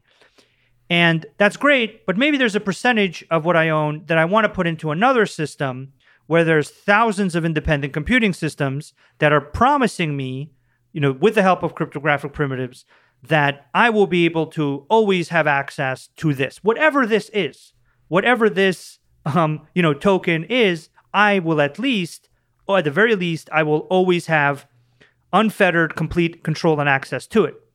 So, that's one example. Another example is, hey, we have a hybrid smart contract for something like crop insurance. I, as the user, evaluate where this smart contract runs. Oh, wow, the smart contract runs on Ethereum. Great. Thousands of nodes, lots of computational security, hash power, so on and so on. Then I look at, what triggers the contract? Oh, there's this Oracle network. Okay, it's composed of 25 nodes or 15 nodes, gets data from 5 different weather stations. I'm comfortable with that. I have a certain level of comfort with that hybrid smart contract and its ability to provide me consensus about the transaction once the contract knows what's happened, and I'm comfortable with the consensus around the event that controls the contract, right? Because once again, that event is what determines what happens with the contract. And if the contract is super well written, it doesn't matter if the event isn't reliable, right?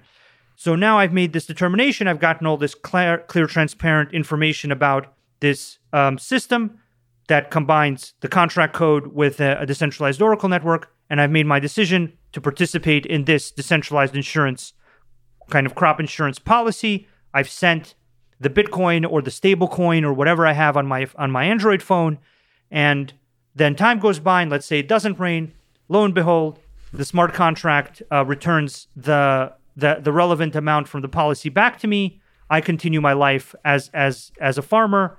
And by the way, the fact that happened contributes reputation and contributes proof back to both the contract as something that it can prove to other people that it has settled, and the Oracle network as something that can prove that it has properly assessed reality or properly triggered a contract. And this is where there's, one of many network effects where the more that smart contracts and Oracle networks are used, they themselves generate this immutable on-chain data that proves their value and reliability. And improving more and more of that in more and more kind of use cases and more variants of the same contract, they arrive at a greater body of proof that they, like, I am the decentralized insurance contract for crop insurance used by 1 million users. And my failure rate is non-existent or really low. And here's my Oracle network. And by the way, it's also settled 1 million of these. And so it's not the logo, right? It's not, hey, what a nice logo you have on top of a building above a train terminal or something. It's much more, hey, there's 1 million people, there's 1 million separate contracts that got settled correctly. I have all the proof that I could ever need about that. And it's not something that's very easy to game, right? Because real value was at stake, real value was moved around. And so I think, once again, the transparency aspect comes in where you're able to prove that the cryptographically enforced contracts are better. That said, you can still integrate the traditional banks as long as you create a data feed on the amount of marble that's included. So if that's valuable to you in terms of reputation, you can still integrate the amount of marble that and the size of the logo. We can still keep the banks around. I think we will. I think what will happen with the banks and all the insurance companies, by the way, is not that they'll all just die or something. I think it'll be just like the internet. Yeah. There'll be some of them that adopt this, and some of them that don't, and some of them that do it faster, some of them that do it slower. And that's an economic decision that they'll make. I think their whole question is this a foregone conclusion? I mean, I think, my answer is yes, this is definitely going to be happening. I think they still have a question of, is this going to change my industry? But I'm seeing a definite shift in people's understanding. And I think that shift is going to accelerate rapidly as one or two of their competitors throw their hat in the smart contract ring and say, well, I have smart contracts. I guarantee my outcomes to you. What do they do for you? It's risky. Just use mine.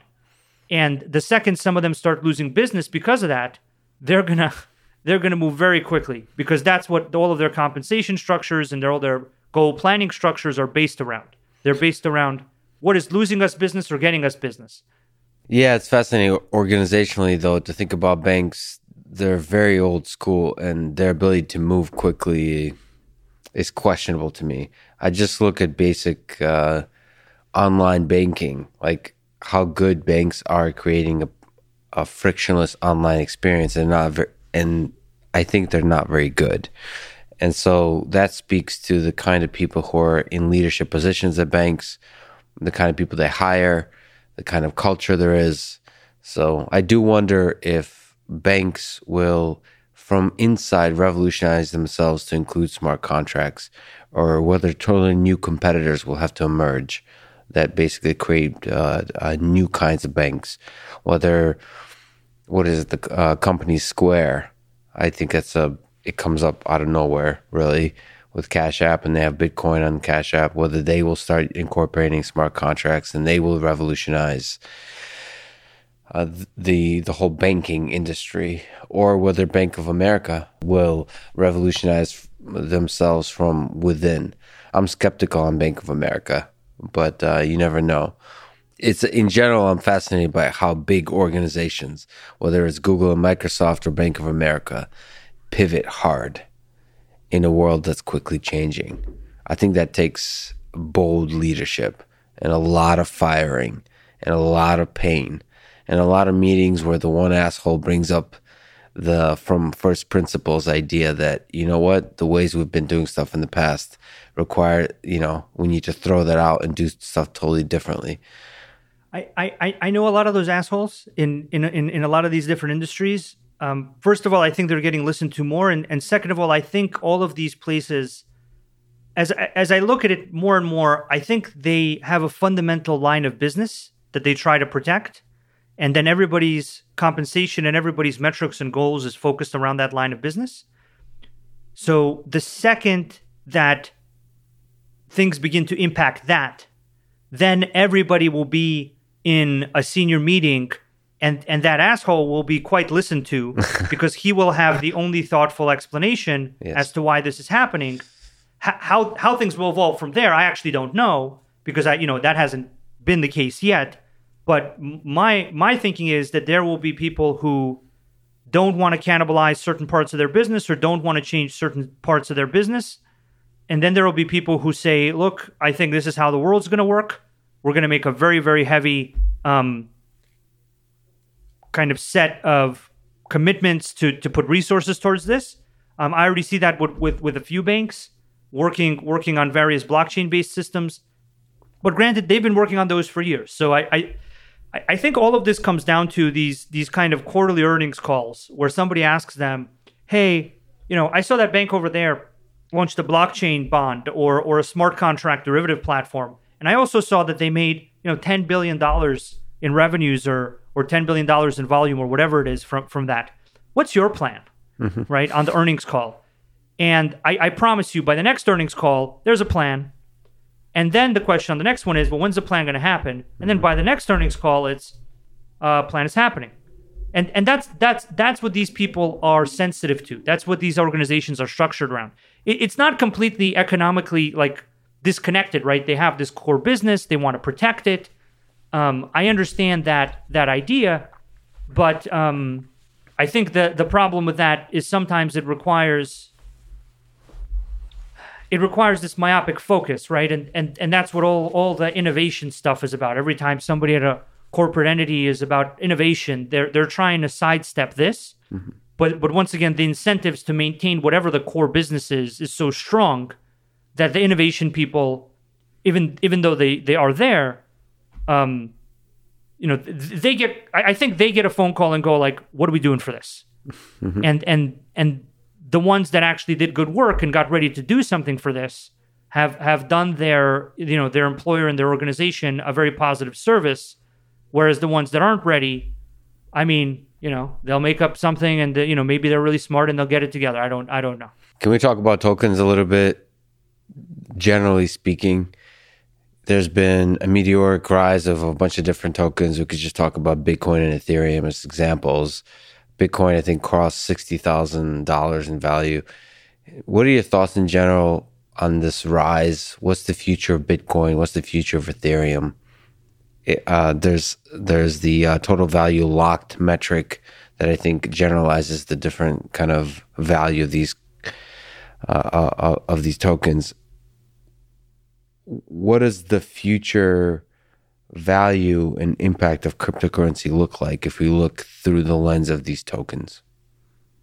I think valuing all these tokens and determining that isn't something I'm particularly great at. I haven't spent a lot of time on that. I've spent the vast majority of my time on building these systems and architecting them and getting them to fruition and getting them to a place where they operate properly on both the technical and the cryptoeconomic and in every other sense. I think with Bitcoin, there is a certain conception of non-governmental fiat money that Bitcoin is really the first creator of, right? So there's this very powerful idea called fiat money. It's basically more or less a kind of 40-year experiment. I think on August 15th of this year is maybe, I think, even the 40th anniversary. A government can say, hey, I have a currency and it's worth something, and here it is. Mm-hmm. In terms of the way that governments have stopped that in the past is if anyone tries to make another fiat currency in their country, they immediately shut it down, right? Yes. They immediately say, hey, this is really bad. You've done something really bad. It's time for you to stop. Don't do it anymore. Mm-hmm. And it stops, right? That's been the history of non-governmental fiat currency. Bitcoin is really, due to its decentralized nature, the first, and possibly in some cases, in many people's minds, still the only true non-governmental fiat currency. Mm-hmm. Now, how powerful is non-governmental fiat currency? I have no idea, right? This is why it's really as powerful as the ideas that people ascribe to it are, right? So let's say people start saying, like right now people are saying, hey, it's internet money. It's the money of the internet. Mm-hmm. Okay, great. What's that worth? I don't know. It's probably worth a lot. I have no idea what it's worth, but it's worth as an idea, as a concept, to underpin the fiat money, the let there be aspect of fiat and of Bitcoin. You basically look at it and you say, yeah, internet money. Okay, that could be worth whatever, 60,000, 600,000. Great question, right? There are other versions of the world, right, where people say, there are countries that don't have a good fiat currency, and I see a lot of people using Bitcoin. Mm-hmm. So Bitcoin isn't internet money; it's countries without a good currency money. Mm-hmm. So all the countries without a good currency now use Bitcoin, and let there be Bitcoin as this, right? As this conception of Bitcoin. What's the value of that? I don't know. That's a great question. Probably a huge amount of value. Then there's a further conception of Bitcoin as some, digital gold. There's a scarcity dynamic. There's all these other kinds of dynamics. What is a portable version of digital gold with some kind of built-in scarcity worth? Kind of artificially created scarcity. What's that worth? I don't know. That's a great question. I haven't done the analysis on that. Is the point? Might be worth a lot. What is it all worth if all three of these things, flow into the same fiat kind of let there be Bitcoin as these three things conception of Bitcoin? I don't know what that's worth. I also don't know what that's worth, but could be worth a huge amount. So I think it's not. I personally don't think it's super important what I think it's worth or what many other people think it's worth. I don't think that's really that important. I think what's probably important is understanding what the societal conception of Bitcoin is. And how does that societal conception evolve over time? And that, interestingly enough, doesn't just depend on you or me or the people who made Bitcoin or anything else. It actually depends on current events. So, for example, if people suddenly say, I'm more and more worried about fiat currency, I'm more and more worried that governmental fiat, even if it's the most reliable version of that, is not as good as I thought it was, maybe I should go on the PayPal app and maybe I should get some Bitcoin just in case. Mm-hmm. What's the world where Bitcoin is a certain percentage of everyone's ownership as a hedge against governmental fiat money not being so good? Haven't done the analysis, but another example, right? Here's this conception. That's the conception. So when I look at Bitcoin, what I see is a lot of these fascinating conceptions of what the fiat let there be value of Bitcoin is. By the way, all of them could be true. Maybe some of them are true, maybe some of them aren't true. And the fascinating thing is that I've seen this conception change, right? So when I started in the Bitcoin space, the conception was micropayments. The cost of Bitcoin is low, we'll have micropayments. Micropayments are wonderful for machine-to-machine transactions. Micropayments are wonderful in the emerging market. And that's fine, right? And that was one conception of Bitcoin as, let there be Bitcoin as micropayments platform, right? Mm-hmm.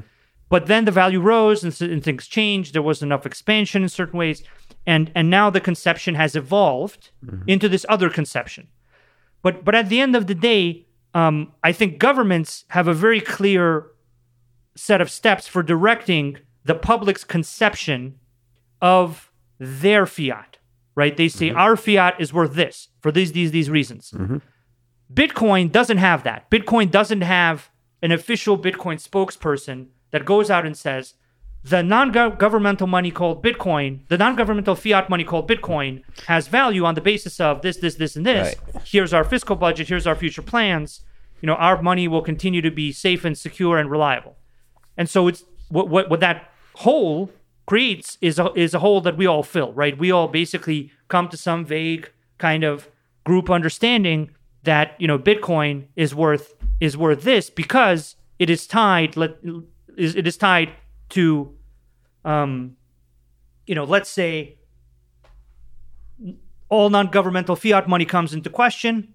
Everybody doubts it, possibly due to inflation. Mm-hmm. And everybody says, this is nice, but I'd like to keep 10, 20% of my wealth in non-governmental fiat just in case. What are those numbers? I mean, if that happens, I'm guessing you can add a few zeros.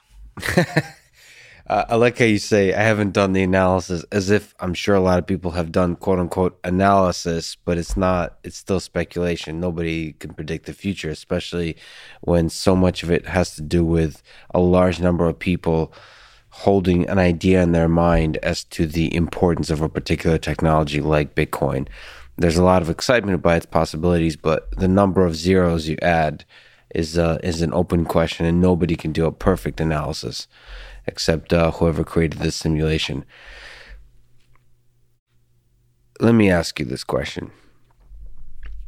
Who is Satoshi Nakamoto? There's quite a few people who suggest that person is you. So, is it you? No. Who do you think it could be? I don't know who it is. I think if I had to guess, it's probably a group of people, some of which might not even be around anymore. Obviously, I'm very grateful to, if this is a singular or a group of people, for kicking off this entire industry and making this amazing change in the world that, I have the privilege and luxury of being part of in some small way in the work that I do. I think also this kind of focus on who is Satoshi or who isn't Satoshi shouldn't, in my opinion, matter so much. Because regardless of who it is, that, in my opinion, should have no substantial, significant effect or bearing on the functioning or the value or the use or the security of the Bitcoin system, right? So I think whoever it is, they're probably better off not making that public. And I think beyond that, whoever it turned out to be shouldn't matter, because it has nothing to do with how the system is made useful or secure or anything else. And so I think that's the that's the point of view that I have. Now, if you were Satoshi Nakamoto, would you tell me? Because you said they shouldn't, whoever Satoshi is, he should keep that private. So would you tell it to me or no? We're in some kind of weird like thought experiment here. If I was this guy, let me think about this, which I'm not, by the way. I am not this person. But if you were, would you say it?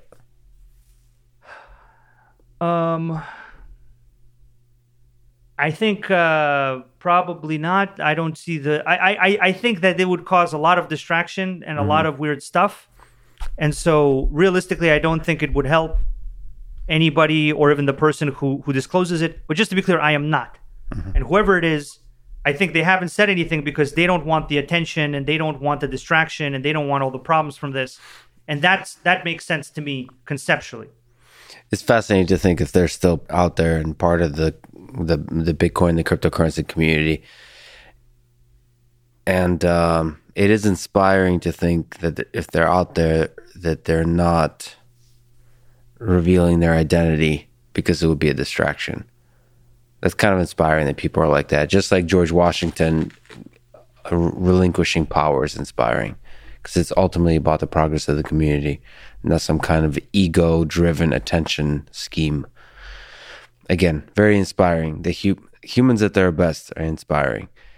What do you think about the certainty that people in the Bitcoin maximalist community have about this particular piece of technology, Bitcoin?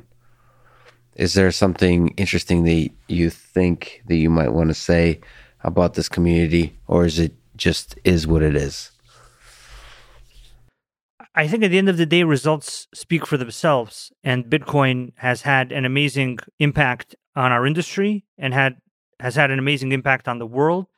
And I think, the result is still that Bitcoin is very widely adopted and driving the adoption of our industry in many ways.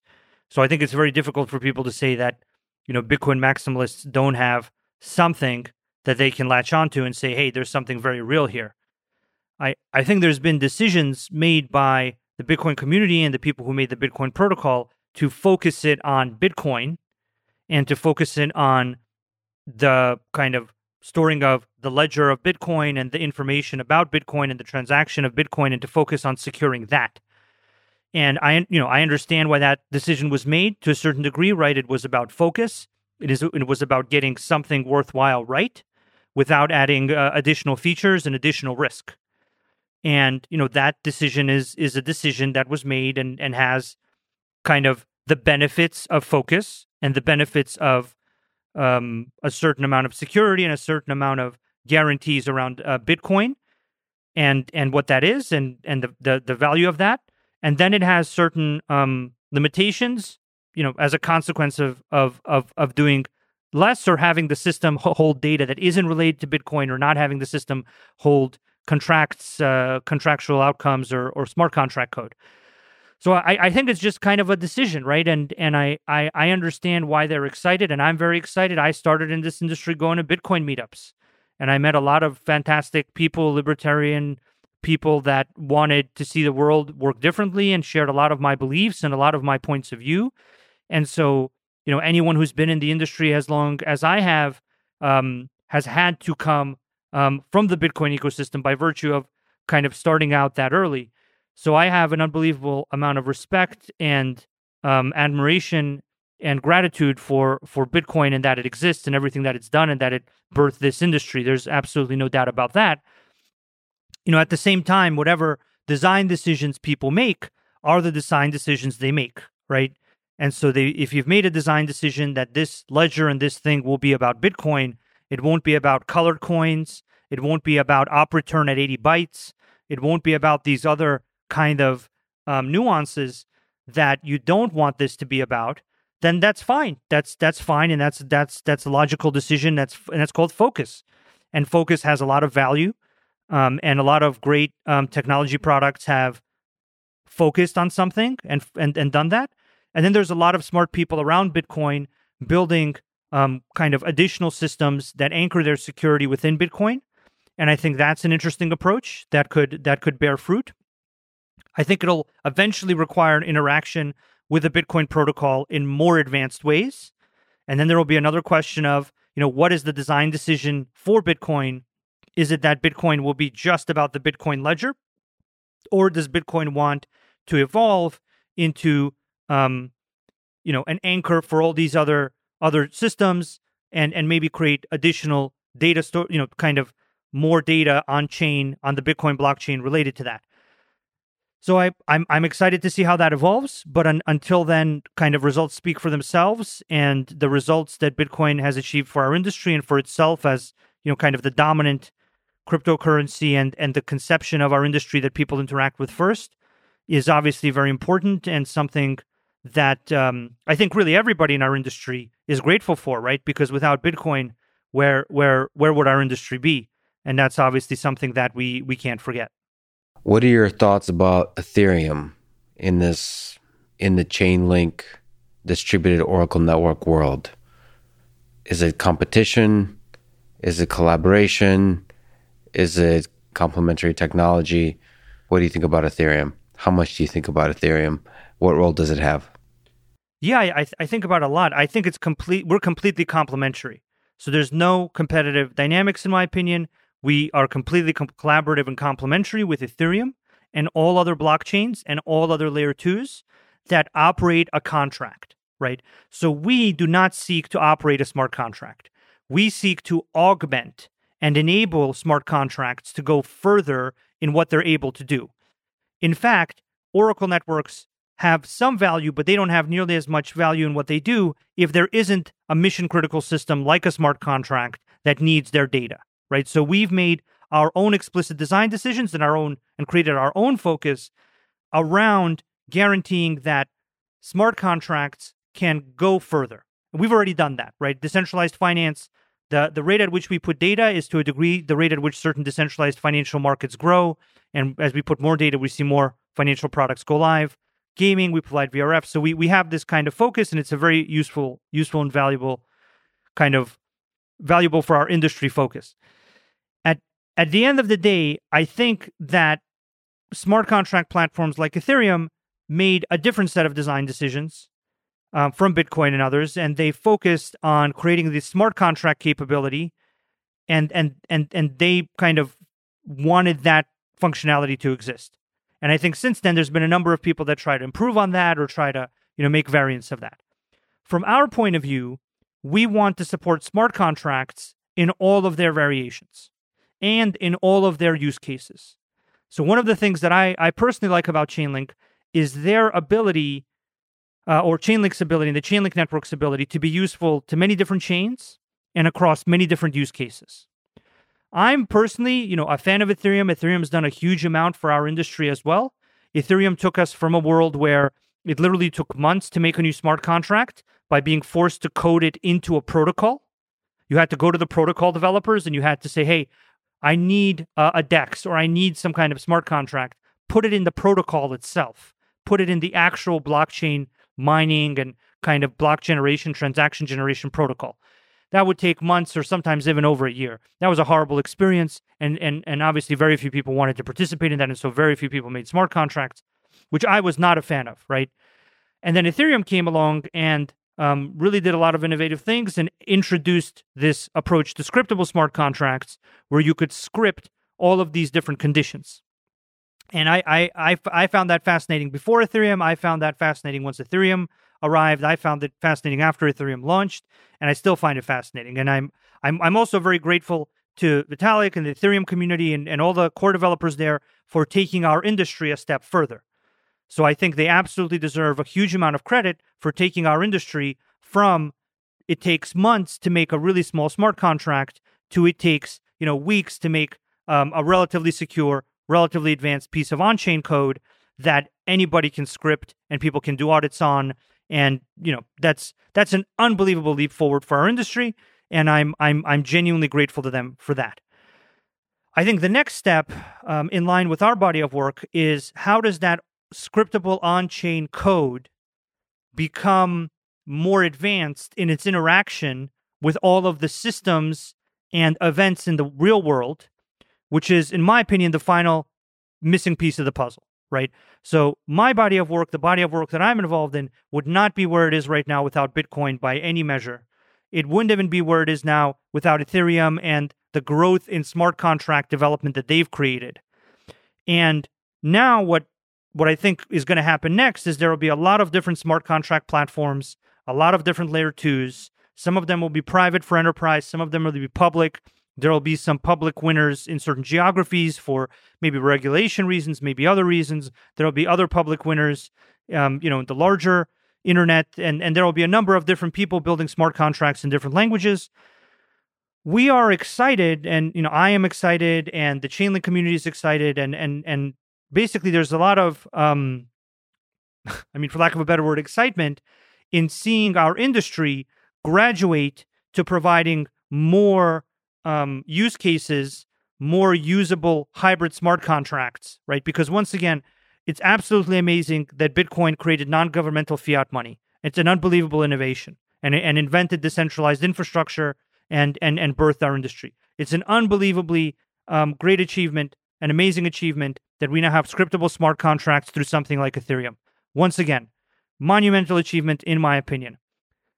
Once again, we still need to look to the future. We need to look to how do we take the decentralized infrastructure concepts that Bitcoin initially put forward, that Ethereum then improved upon and created into these scriptable smart contract formats, and how do we expand that into the world of real-world outcomes to change the global financial industry, the global trade industry, the global data marketplace industry, and many other global industries. You mentioned results speak for themselves and how design decisions have consequences. The Chainlink community have come up with a lot of brilliant designs. So how do you think through the design choices that you're facing, where you can't predict the future, but you're trying to create a better future?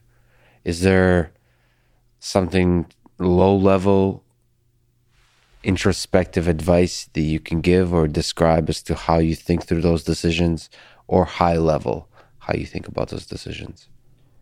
Sure, absolutely. I think that's a great question, and I think that actually gets to the core of what the Chainlink network is supposed to achieve. We are supposed to achieve a maximally flexible system. So once again, this is the big difference between Chainlink and Oracle networks in general and blockchains, in my opinion.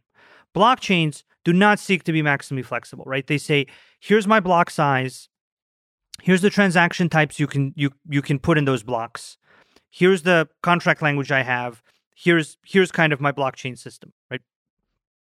Here's the fee structure for those blocks. They're going to keep getting, kind of composed. Transactions are going to get put into blocks. Blocks will get connected, and it'll continue, right? And that's a very focused type of system. And that's great. And that makes sense because it's focused on creating security for that category of on-chain activity, which is, once again, a critical part of building a highly transparent system and something that Chainlink enables and, doesn't compete with and just enables to do more. Oracle networks, conversely, have to interact with all the world's data and provide all the services that blockchains don't provide, right? So there's kind of a spectrum. On one end of the spectrum, you have blockchains that are highly secure, highly reliable, highly tamper-proof, highly transparent, but are not very feature-rich. For example, they cannot talk to an API. Many of them can't generate randomness. They cannot do some kind of privacy-preserving computation. So they're very secure, and they're these kind of data structures and smart contract platforms to hold on-chain code that can define conditions, receive value, pay value back out under conditions, and create transparency around all that, which makes perfect sense. And then there's oracles and Oracle networks. That is all the world's data, right? We're talking about taking all the world's data and making it consumable for all the world's use cases that have trust issues. So the amount of variability there is absolutely massive, right? It's like the decentralized Oracle network and the conditions that decentralized Oracle network needs to meet is going to vary very widely from an insurance contract to a lending contract to an ad network contract to the data sales contract that we discussed to any number of other smart contracts. So really, the ability of a decentralized Oracle network to flexibly address all of those requirements is what's necessary.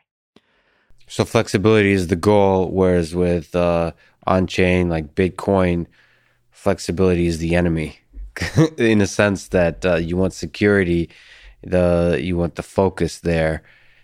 And in that kind of world, design decisions have huge consequences.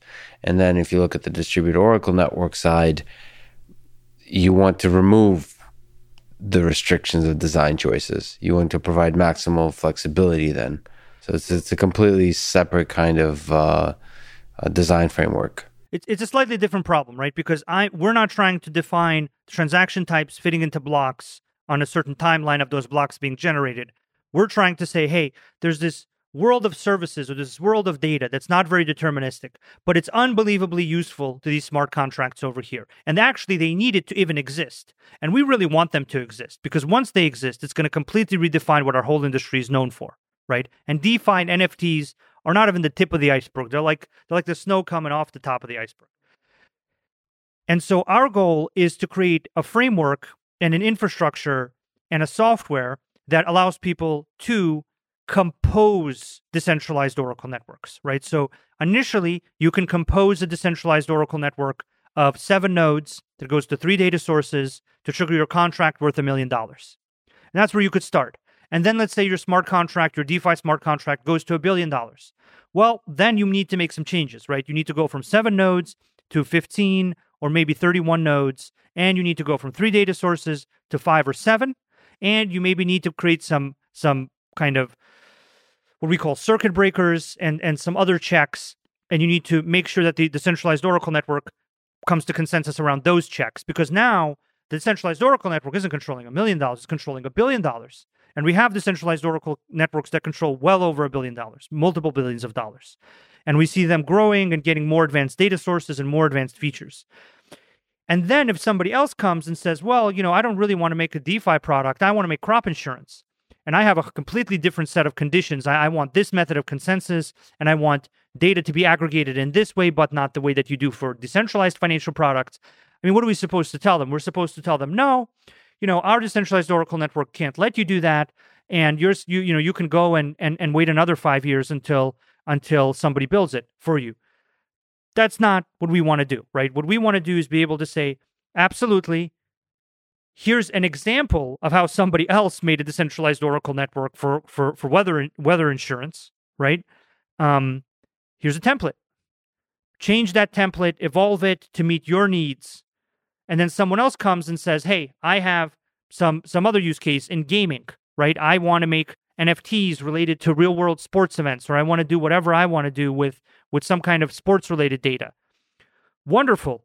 Here's the framework. Here are your risk dynamics. Here's a collection of node operators. Here's a set of pre-integrated data sources. Here's a reputation system to assess the quality of your ensemble of nodes.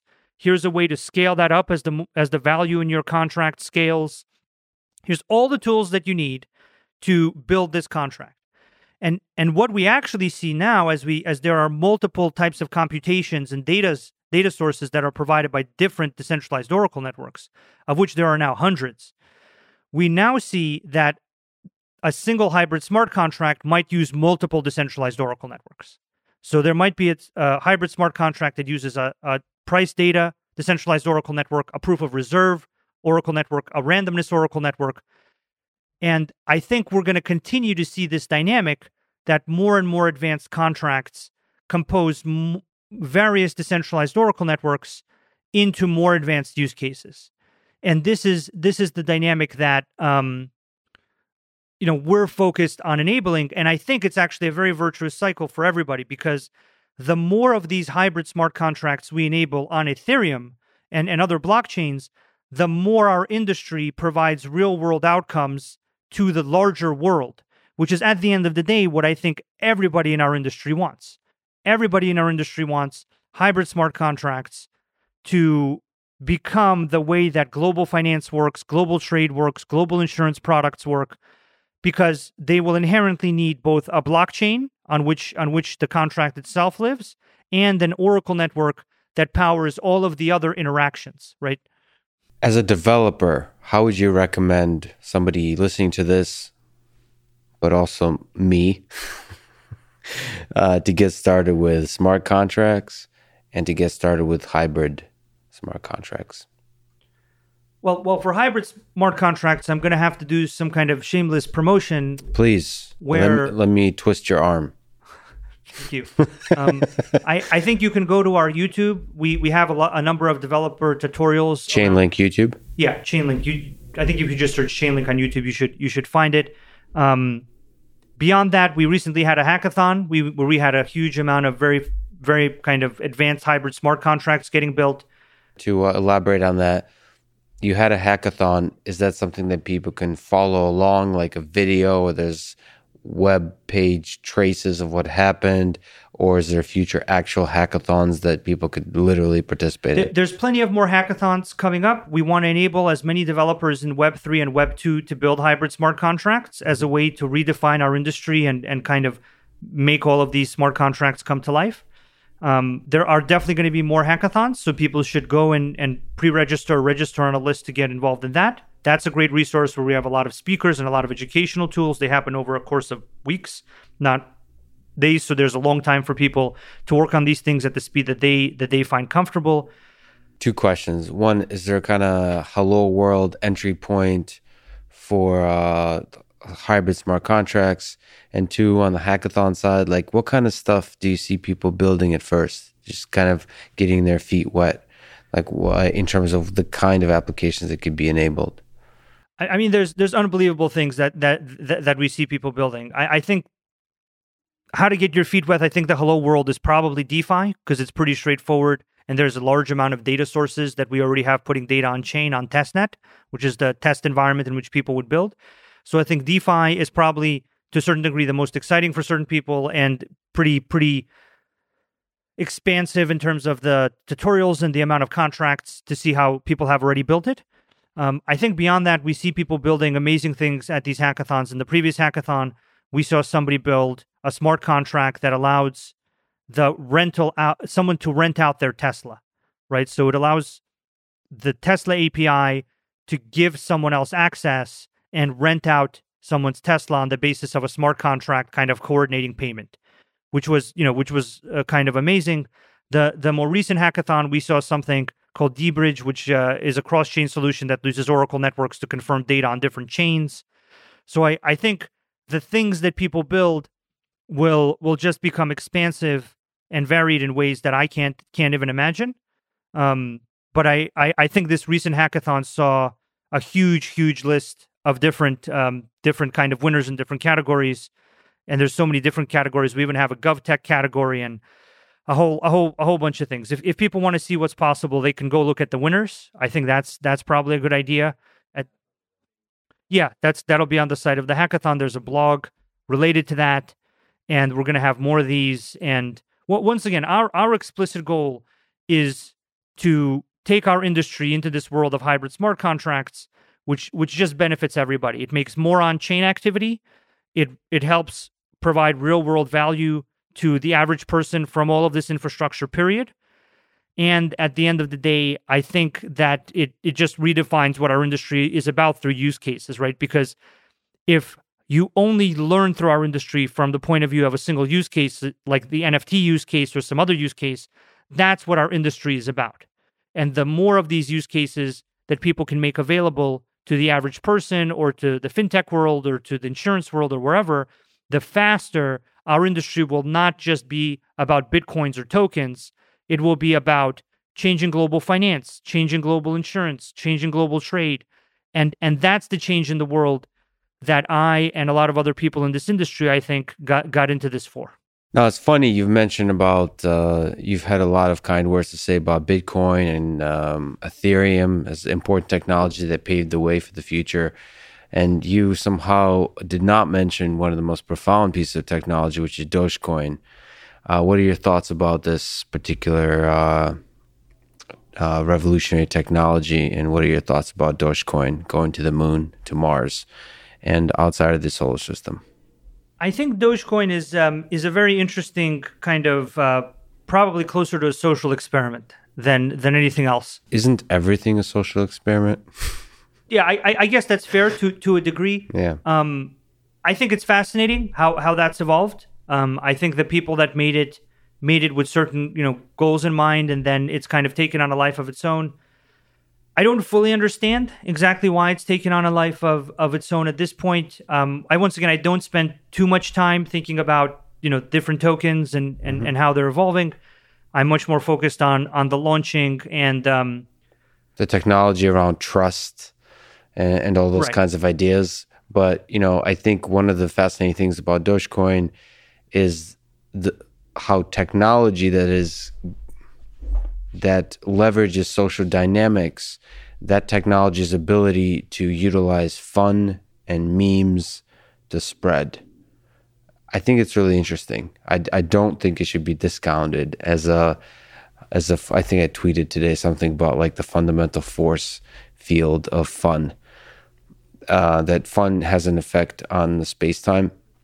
So general relativity describes how mass and energy can curve space-time.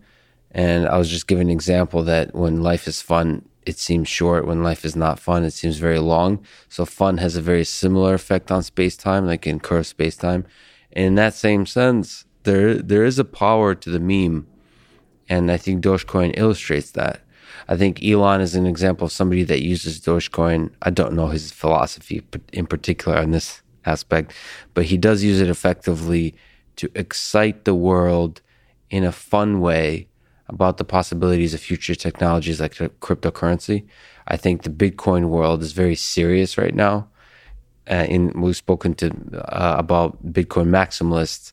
There is very little space for fun and joking in the Bitcoin world, but there's still a little bit of fun and humor left in the Dogecoin world. In that sense, I think it's exceptionally powerful to inspire, to excite, to be able to talk about stuff without the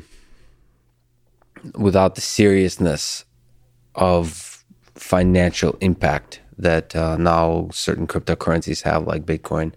So I keep an eye on that. I've previously mentioned that Dogecoin, I think, is a fascinating piece of technology because I do think cryptocurrency is much bigger than the technology that you focus on. There is also a social element that you also spoke to that's, I think, not quite yet understood. And it's fascinating to watch, especially as it co-evolves with the different tools on the internet, the different social network mechanisms on the internet. So I'm a huge supporter of Dogecoin because I'm a huge supporter of fun. I'm fascinated to see how it'll work out. You think it'll go to the moon?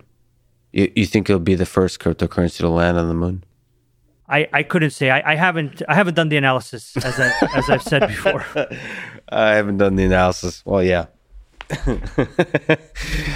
No matter what, I do hope we get humans back on the moon and hopefully get humans on Mars soon. Dogecoin, Bitcoin, or not. Let me ask you about books and movies. Mm-hmm. What books and movies in your life long ago when you were baby Sergey or today had an impact on you? Maybe you would recommend to others, and maybe what ideas you took away from those books, movies, coloring books, children's books, blogs, whatever. Yeah, sure. So I think one of the things that had a very big impact on me were Plato's dialogues, and particularly Protagoras and Gorgias as some of the two initial ones. I think what Plato's dialogues do very well is they give people a clear picture of what dialogue looks like and what the assessment of information probably should look like, right? And how the dissection and analysis of an idea is very important, and how it can actually be taken in either direction. But at the end of the day, that the process of eliminating kind of this fuzzy thinking and arriving at whether it's an external dialogue or an internal dialogue, about an accurate picture of reality is actually very important. And so I think I'm very lucky to have read the dialogues when I was in my early teenage years, and it had a very large impact on me because it kind of showed me that nobody knows what they're talking about. I would play out dialogues in my mind, and I would engage in certain dialogues with different people. And what the Platonic dialogue showed me was kind of how to tell when someone has no clue. Mm-hmm. And a lot of people are very good at kind of saying they have a clue, right? Saying like, here is how the world works. Here's what you should do with your life. Here's what you should do with your time. Here's what you should do with your money. Here's what you should do with your attention. Mm-hmm. Here's what you should do with all these things. And I think the ability to evaluate information generally is something that is surprisingly under-taught. I don't actually understand why there isn't a course in like high schools or universities that's just like, here is how you evaluate information. Here's how you engage in external dialogue and internal dialogue to arrive at an accurate picture of reality rather than the picture of reality that other people want you to have for their benefit most often, right? And at the end of the day, I think that put me down a path to really try and understand. Beyond that, I think biographies have had a very large impact on me. Plutarch's Greek and Roman lives. After I read Plato, I started reading a bunch of stuff, Greek stuff. I was just like, these Greek guys, they really know how it is. They did this 2,000 years ago and they still got it right. There's something here. It's kind of this like theory of time around the value of intellectual ideas, right? If an intellectual idea has survived the test of time, it's much more valuable than the intellectual idea that I just came up with 10 minutes ago, haven't told anybody, and hasn't gone up against, all of the kind of rebuttals. So what's your favorite, what would you say would be a most impactful biography that you've come across? I don't think it was those Greek or Roman biographies because they were very far away. I think that probably one of the most impactful ones that I can remember recently is around Vanderbilt. And so Vanderbilt was this guy who basically, without that much of an education, he would invent or work with people to make these steamboats. And then he had a lot of acumen around creating certain monopolies, regardless of, what was right or wasn't right. And then fascinatingly enough, it all hinged on like a Supreme Court case that decided if monopolies were acceptable in the form of state-created monopolies or not. Mm-hmm. And if they were, if it was deemed that state-created monopolies were acceptable, he would have had a huge problem, this guy. But it was deemed that state-created monopolies through these licenses for steamboat routes was not acceptable. And that did two interesting things. It unseated some kind of old-time landed gentry in the Americas in like the 1830s and 40s. And it, basically made him right, and he saw it before other people. Mm-hmm. So I think Vanderbilt was a very interesting personality. First of all the biographies that I read, is somebody who really took the situation in hand and kind of took action to achieve an outcome, which I think was an amazing result. The fascinating thing, by the way, is or amazing way of looking at things. The fascinating thing, by the way, is that the ferries now in New York Harbor are all run as a public good. So the fascinating thing is that the guy, he focused on an industry and he worked on something that was so important that it ended up becoming a public good. And I think that's an interesting conception of how to look at this industry. I think there's a lot of economics dynamics around this industry, but I think I might have said this. I might have said this somewhere else before. But really, the success of someone in this industry is whether they're able to make a Linux or HTTP or an HTTPS-like system that lives on for a very long time and is essentially a kind of public good. So success of an idea, even if that idea is originally sort of a capitalist idea that's grounded in financial benefit, success of it is if it becomes a public good. It is so universal. It is so fundamental to the quality of life that it's a public good. that is deemed to be so valuable that it should be a public good? Yeah, I think so. I think that's a pretty good definition of success, that you work on a body of work, and that body of work isn't just some commercial enterprise. It's a body of work that whatever commercial aspects or economic incentive aspects it might have, it eventually is so important that it becomes critical to how society functions. I'm personally quite lucky and grateful to be, in my opinion, working on something like that with an amazing team and an amazing community that seems to really very much care about this hybrid smart contract, transparent world that a lot of people in our industry, realistically, I think this is why a lot of them signed up. This is why I came into our industry. It wasn't because Bitcoin. It was because Bitcoin was a picture of how the world could work in so many other ways. And that picture of how the world could work in so many other ways attracted me a very long time ago. And I think that all of this stuff will eventually become a public good. I think it'll become so critical to how societies function internally and internationally that just like there are systems, like the Federal Reserve, like global payment systems, like all these types of things, I think eventually all of this technology will be baked into these societally critical systems.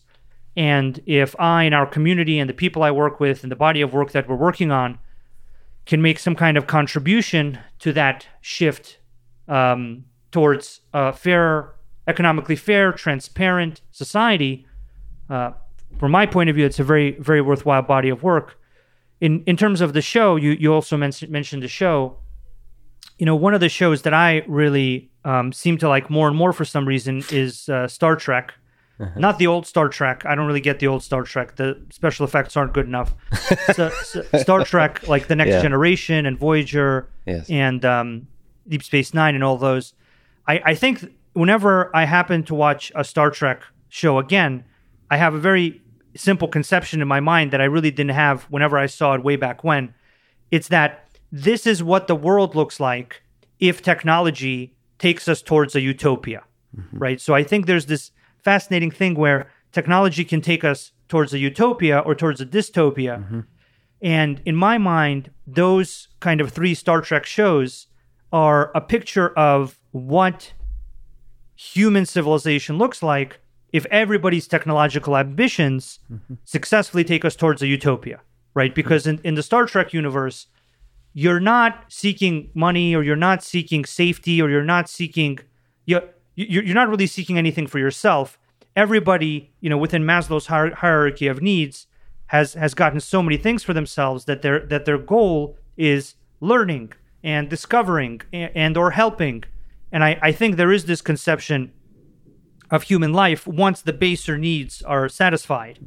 And at the end of the day, I think that's what technology generally can elevate all of human civilization to, right? It can elevate us to Star Trek world, where if people want to invent, they can do that all day and nothing else. If people want to explore the stars, they can explore the stars, and they don't have to worry about economic scarcity or any number of these other conceptions.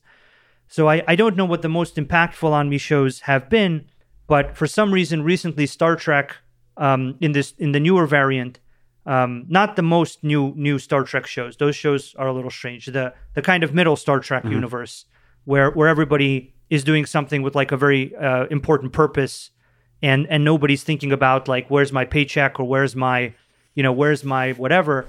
They're all kind of like, we have to discover the formula to this to save the planet over there. And literally every episode you're discovering a formula to save a planet, right, of some kind, or a universe or an ecosystem or whatever. And you're looking at it, you're like, this is a pretty good place to end up. This is where we might want to end up. So it gives you hope. I mean, it's funny that we don't we don't often think about I think it's very useful to think about positive visions of the future when we're trying to design technology. There's a lot of sort of in public discourse, a lot of people are thinking about kind of how everything goes wrong. It's important to think about that sometimes, but in moderation, I think, because there's not enough in my little the corner of artificial intelligence world. People are very kind of fear monger centered. There's a lot of discussions about how everything goes wrong. Important to do, but it's also really important to talk about how things can go right, because we ultimately want to guide the design of the systems we create to make things right. And I think with hope and optimism, not naiveness, but optimism, you can actually create a better world. Like, you have to think about a better world as you create, because then you can actually create it. I'm one of the people who thinks that having an optimistic view of the world is better for design and creativity than having a pessimistic one. It's hard to design when you're in fear. Do you have advice for young people, speaking of being excited about and hopeful about the future world? Do you have advice for young people today in computer science world, and software engineering world, and crypto world, but maybe in any world whatsoever, for life, how to pick a career or how to live life in general? I think the thing that young people should do is not any one specific thing for any one specific young person.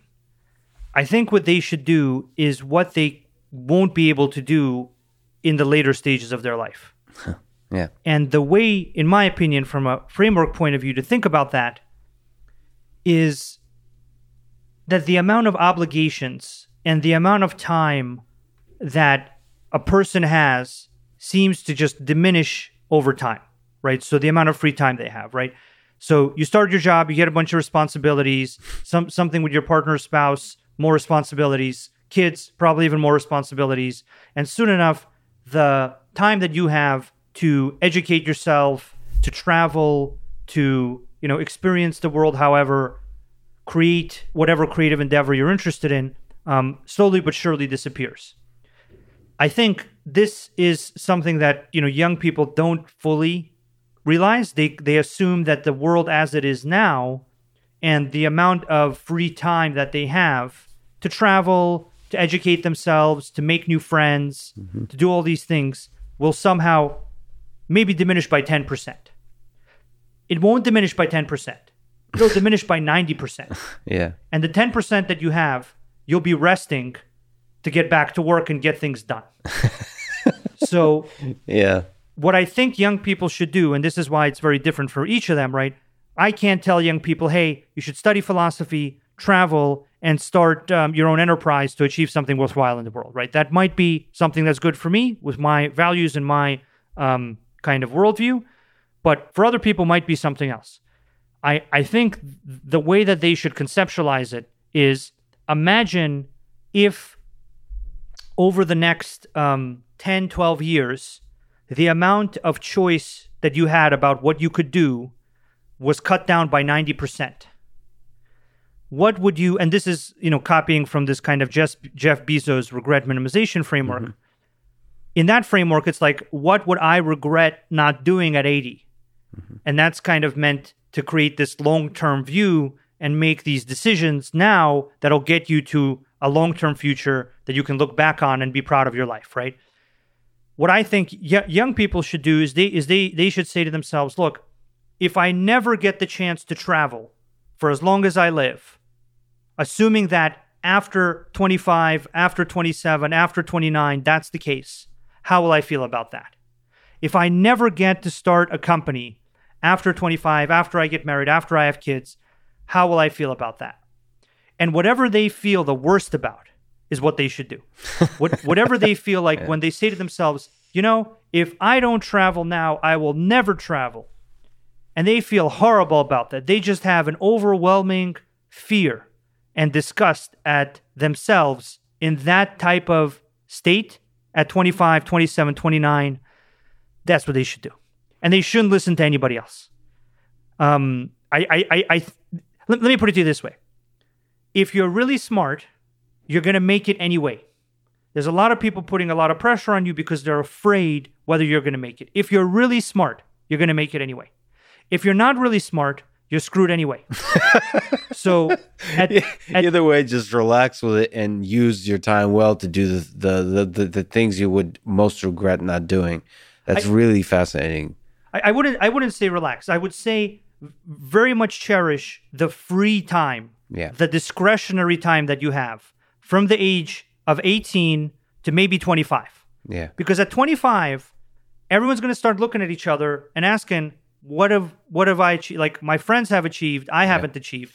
And then by the time you get to 30, you're going to look at each other again and go, well, my friends have a family or a company or a PhD or a whatever. What do I have? And the pressure will just increase. And it'll increase so much that even if you want to go and do the fun thing, it will not be fun, because the pressure of comparing yourself to your friends at 25 or your peers at 30 will be so great that it will no longer be normal for you to be in a hostel at 30, kind of like living it up, right?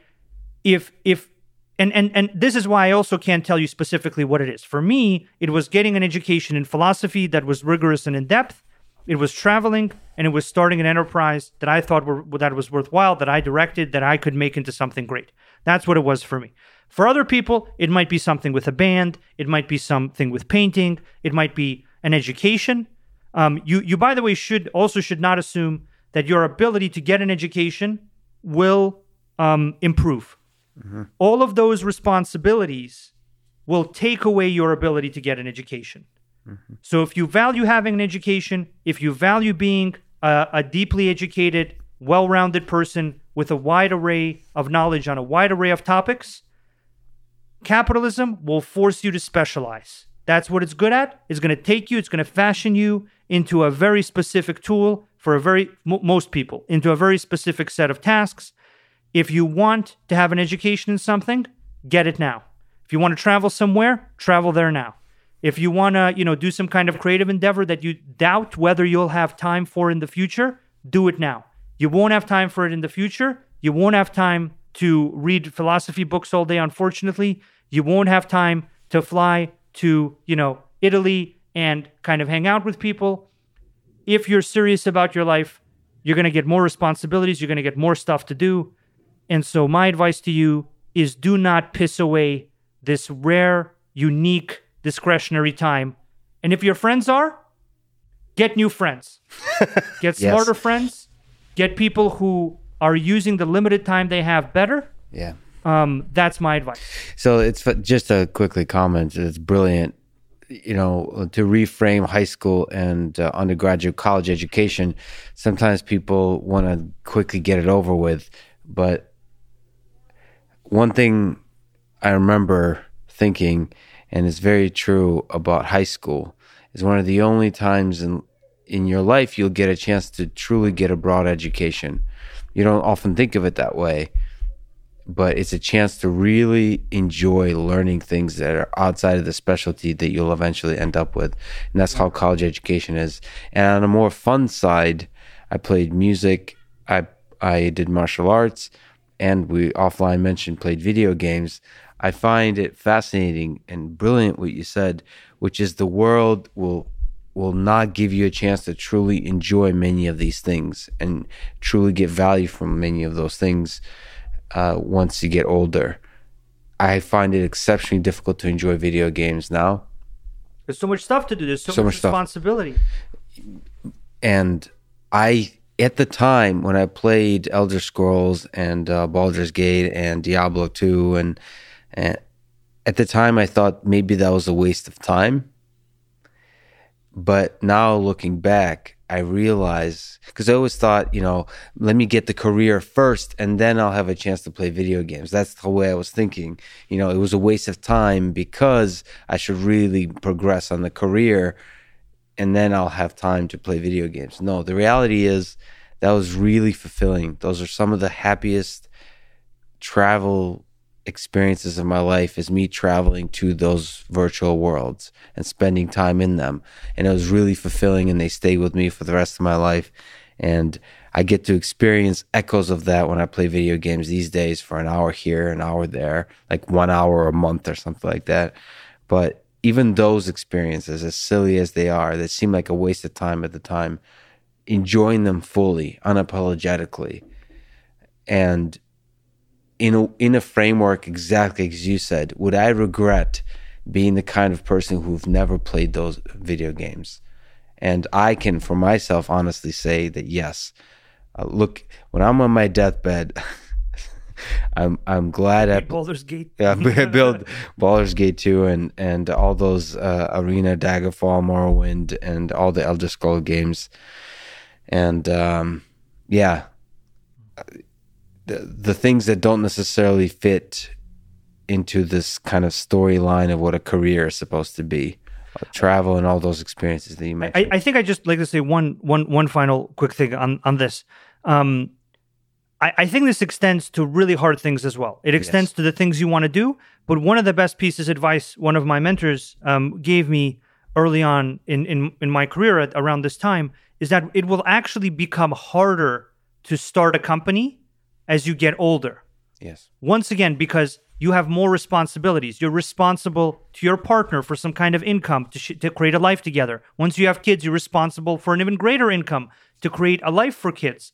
And startups do not generate income, right? They take many, many years before anything happens. People are getting evicted. People are eating ramen noodles. That is a thing. That happens. That will happen.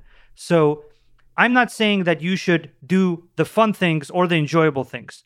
I'm saying the things that you would regret not doing, that you can uniquely do in the time span from 18 to 25. One of which is, if you plan to have a family and start a family when you're 25, you should start a company now. You should not wait until a bunch of people depend on you for income to eat to start a company. The amount of pressure that will be on you at that point will be monumental.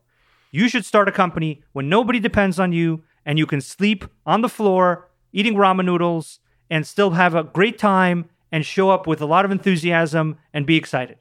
So I just mean whatever you want to really devote yourself to and really do, don't put it off. Don't go to consulting or banking or any other industry and say, I'm going to do this for 3 years and I'll get experience. The only way you get experience is by doing something. You go, you do it, you fail, you do it again and again and again and again and again, and then you have experience, and then you can do it right. That's the only way experience happens. There is no other way short of mentorship. If you're lucky to get mentorship, 99% of people don't get mentorship. And even though we're talking about young people, I feel like you're speaking to me as somebody who spent the last 2 weeks sleeping on the floor because there's no mattress, and somebody who's single and somebody who's thinking about doing a startup. I felt like you're speaking to me as a fellow young person. Let me ask you about this whole life of ours, to zoom out on the big philosophical question, the ridiculous question. What do you think is the meaning of it all? Do you think about this kind of stuff as you're creating all the technology, as you're thinking about this future? Do you ever zoom out and think like, why? Why are you, Sergey, striving? Why are we, the human species, striving for the stars? So I think it comes down to whether people want to live in society. So if people decide to be part of society, they have a certain set of conditions that they decide to take part in, right? So I think what this comes down to is a lot of really involved conversations.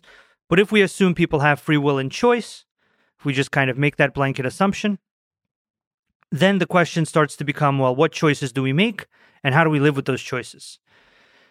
And I think probably the most fundamental choice is whether we exist in a society or we choose to leave society. And there are people that do this. There are people that go live in the woods. There are people that immigrate to other societies and they make a choice, right?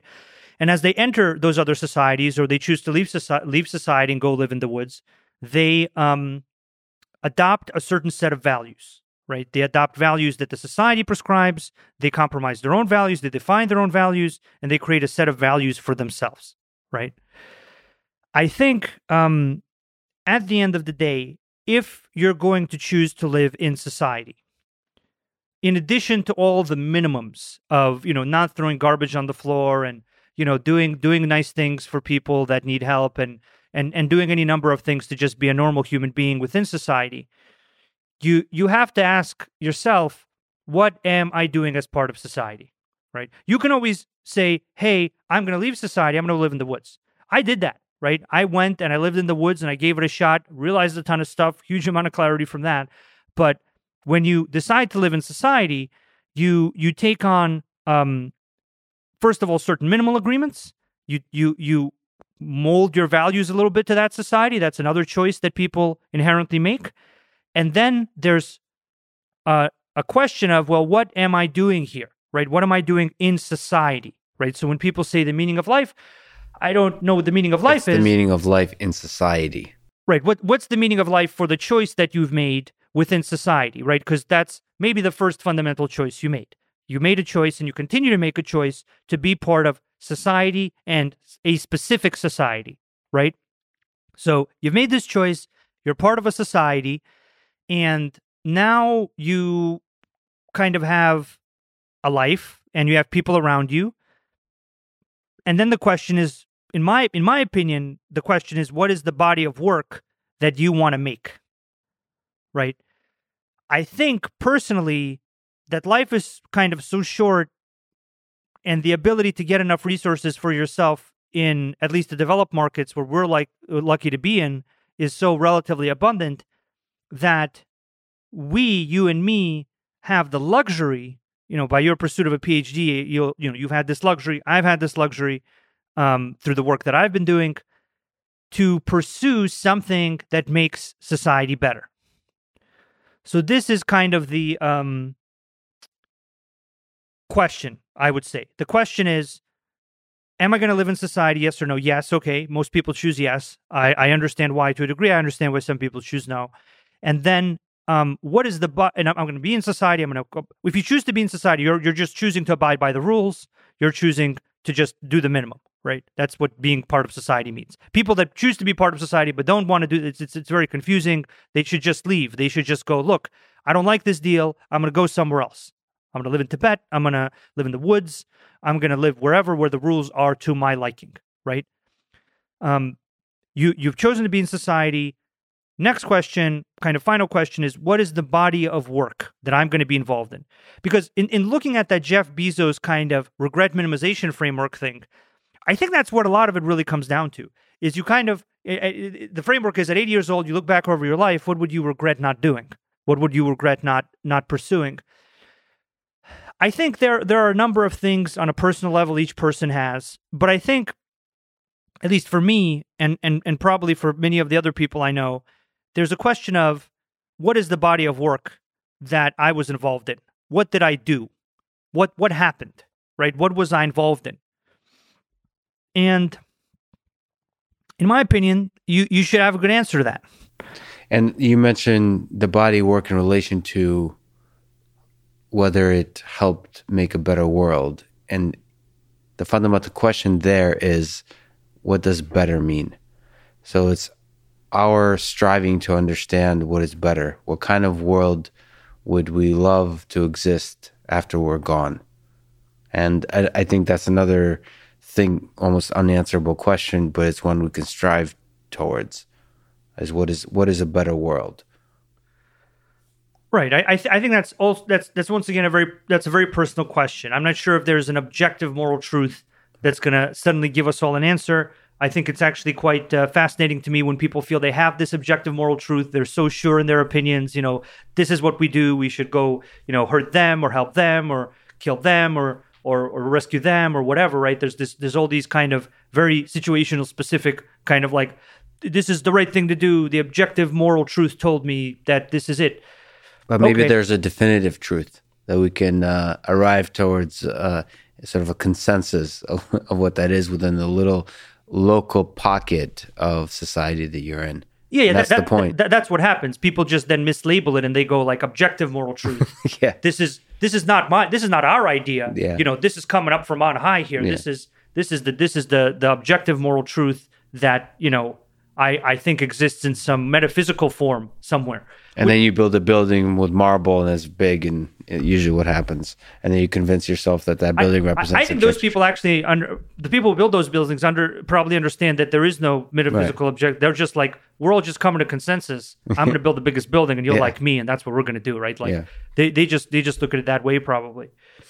I think what ends up happening with all these values is, people should determine that for themselves. I agree that there's a second order question here of what is the best body of work to work on.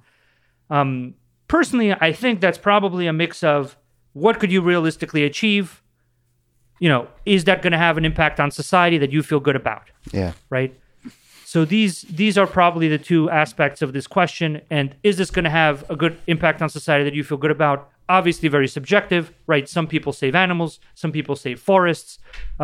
We and I are creating this system of economic fairness and transparency. I feel that I'm in a good position to enable that. I feel that I have a good chance of succeeding at that. And I think that the impact will be quite meaningful for a large number of people. And so I'm completely happy to look back once I'm 80 and see a body of work that achieved that and be very proud of that, right? Because I think that's what I'll be doing when I'm looking back. So, well, I agree with you. The scale of impact as a hybrid smart contracts, this whole idea that you're working on has the potential to transform the world for the better at a scale that I can't even imagine. So, speaking of which, means even more that you would waste so many hours of that exciting life with me. Thank you so much for talking today, Sergey. This is a really fascinating conversation, a really fascinating space, and I can't wait to learn more. So thank you so much for talking today. Thank you for having me. It's been an absolute pleasure. Thanks for listening to this conversation with Sergey Nazarov, and thank you to Wine Access, Athletic Greens, Magic Spoon, Indeed, and BetterHelp. Check them out in the description to support this podcast. And now, let me leave you with some words from Copernicus. To know that we know what we know, and to know that we do not know what we do not know, that is true knowledge. Thank you for listening, and hope to see you next time.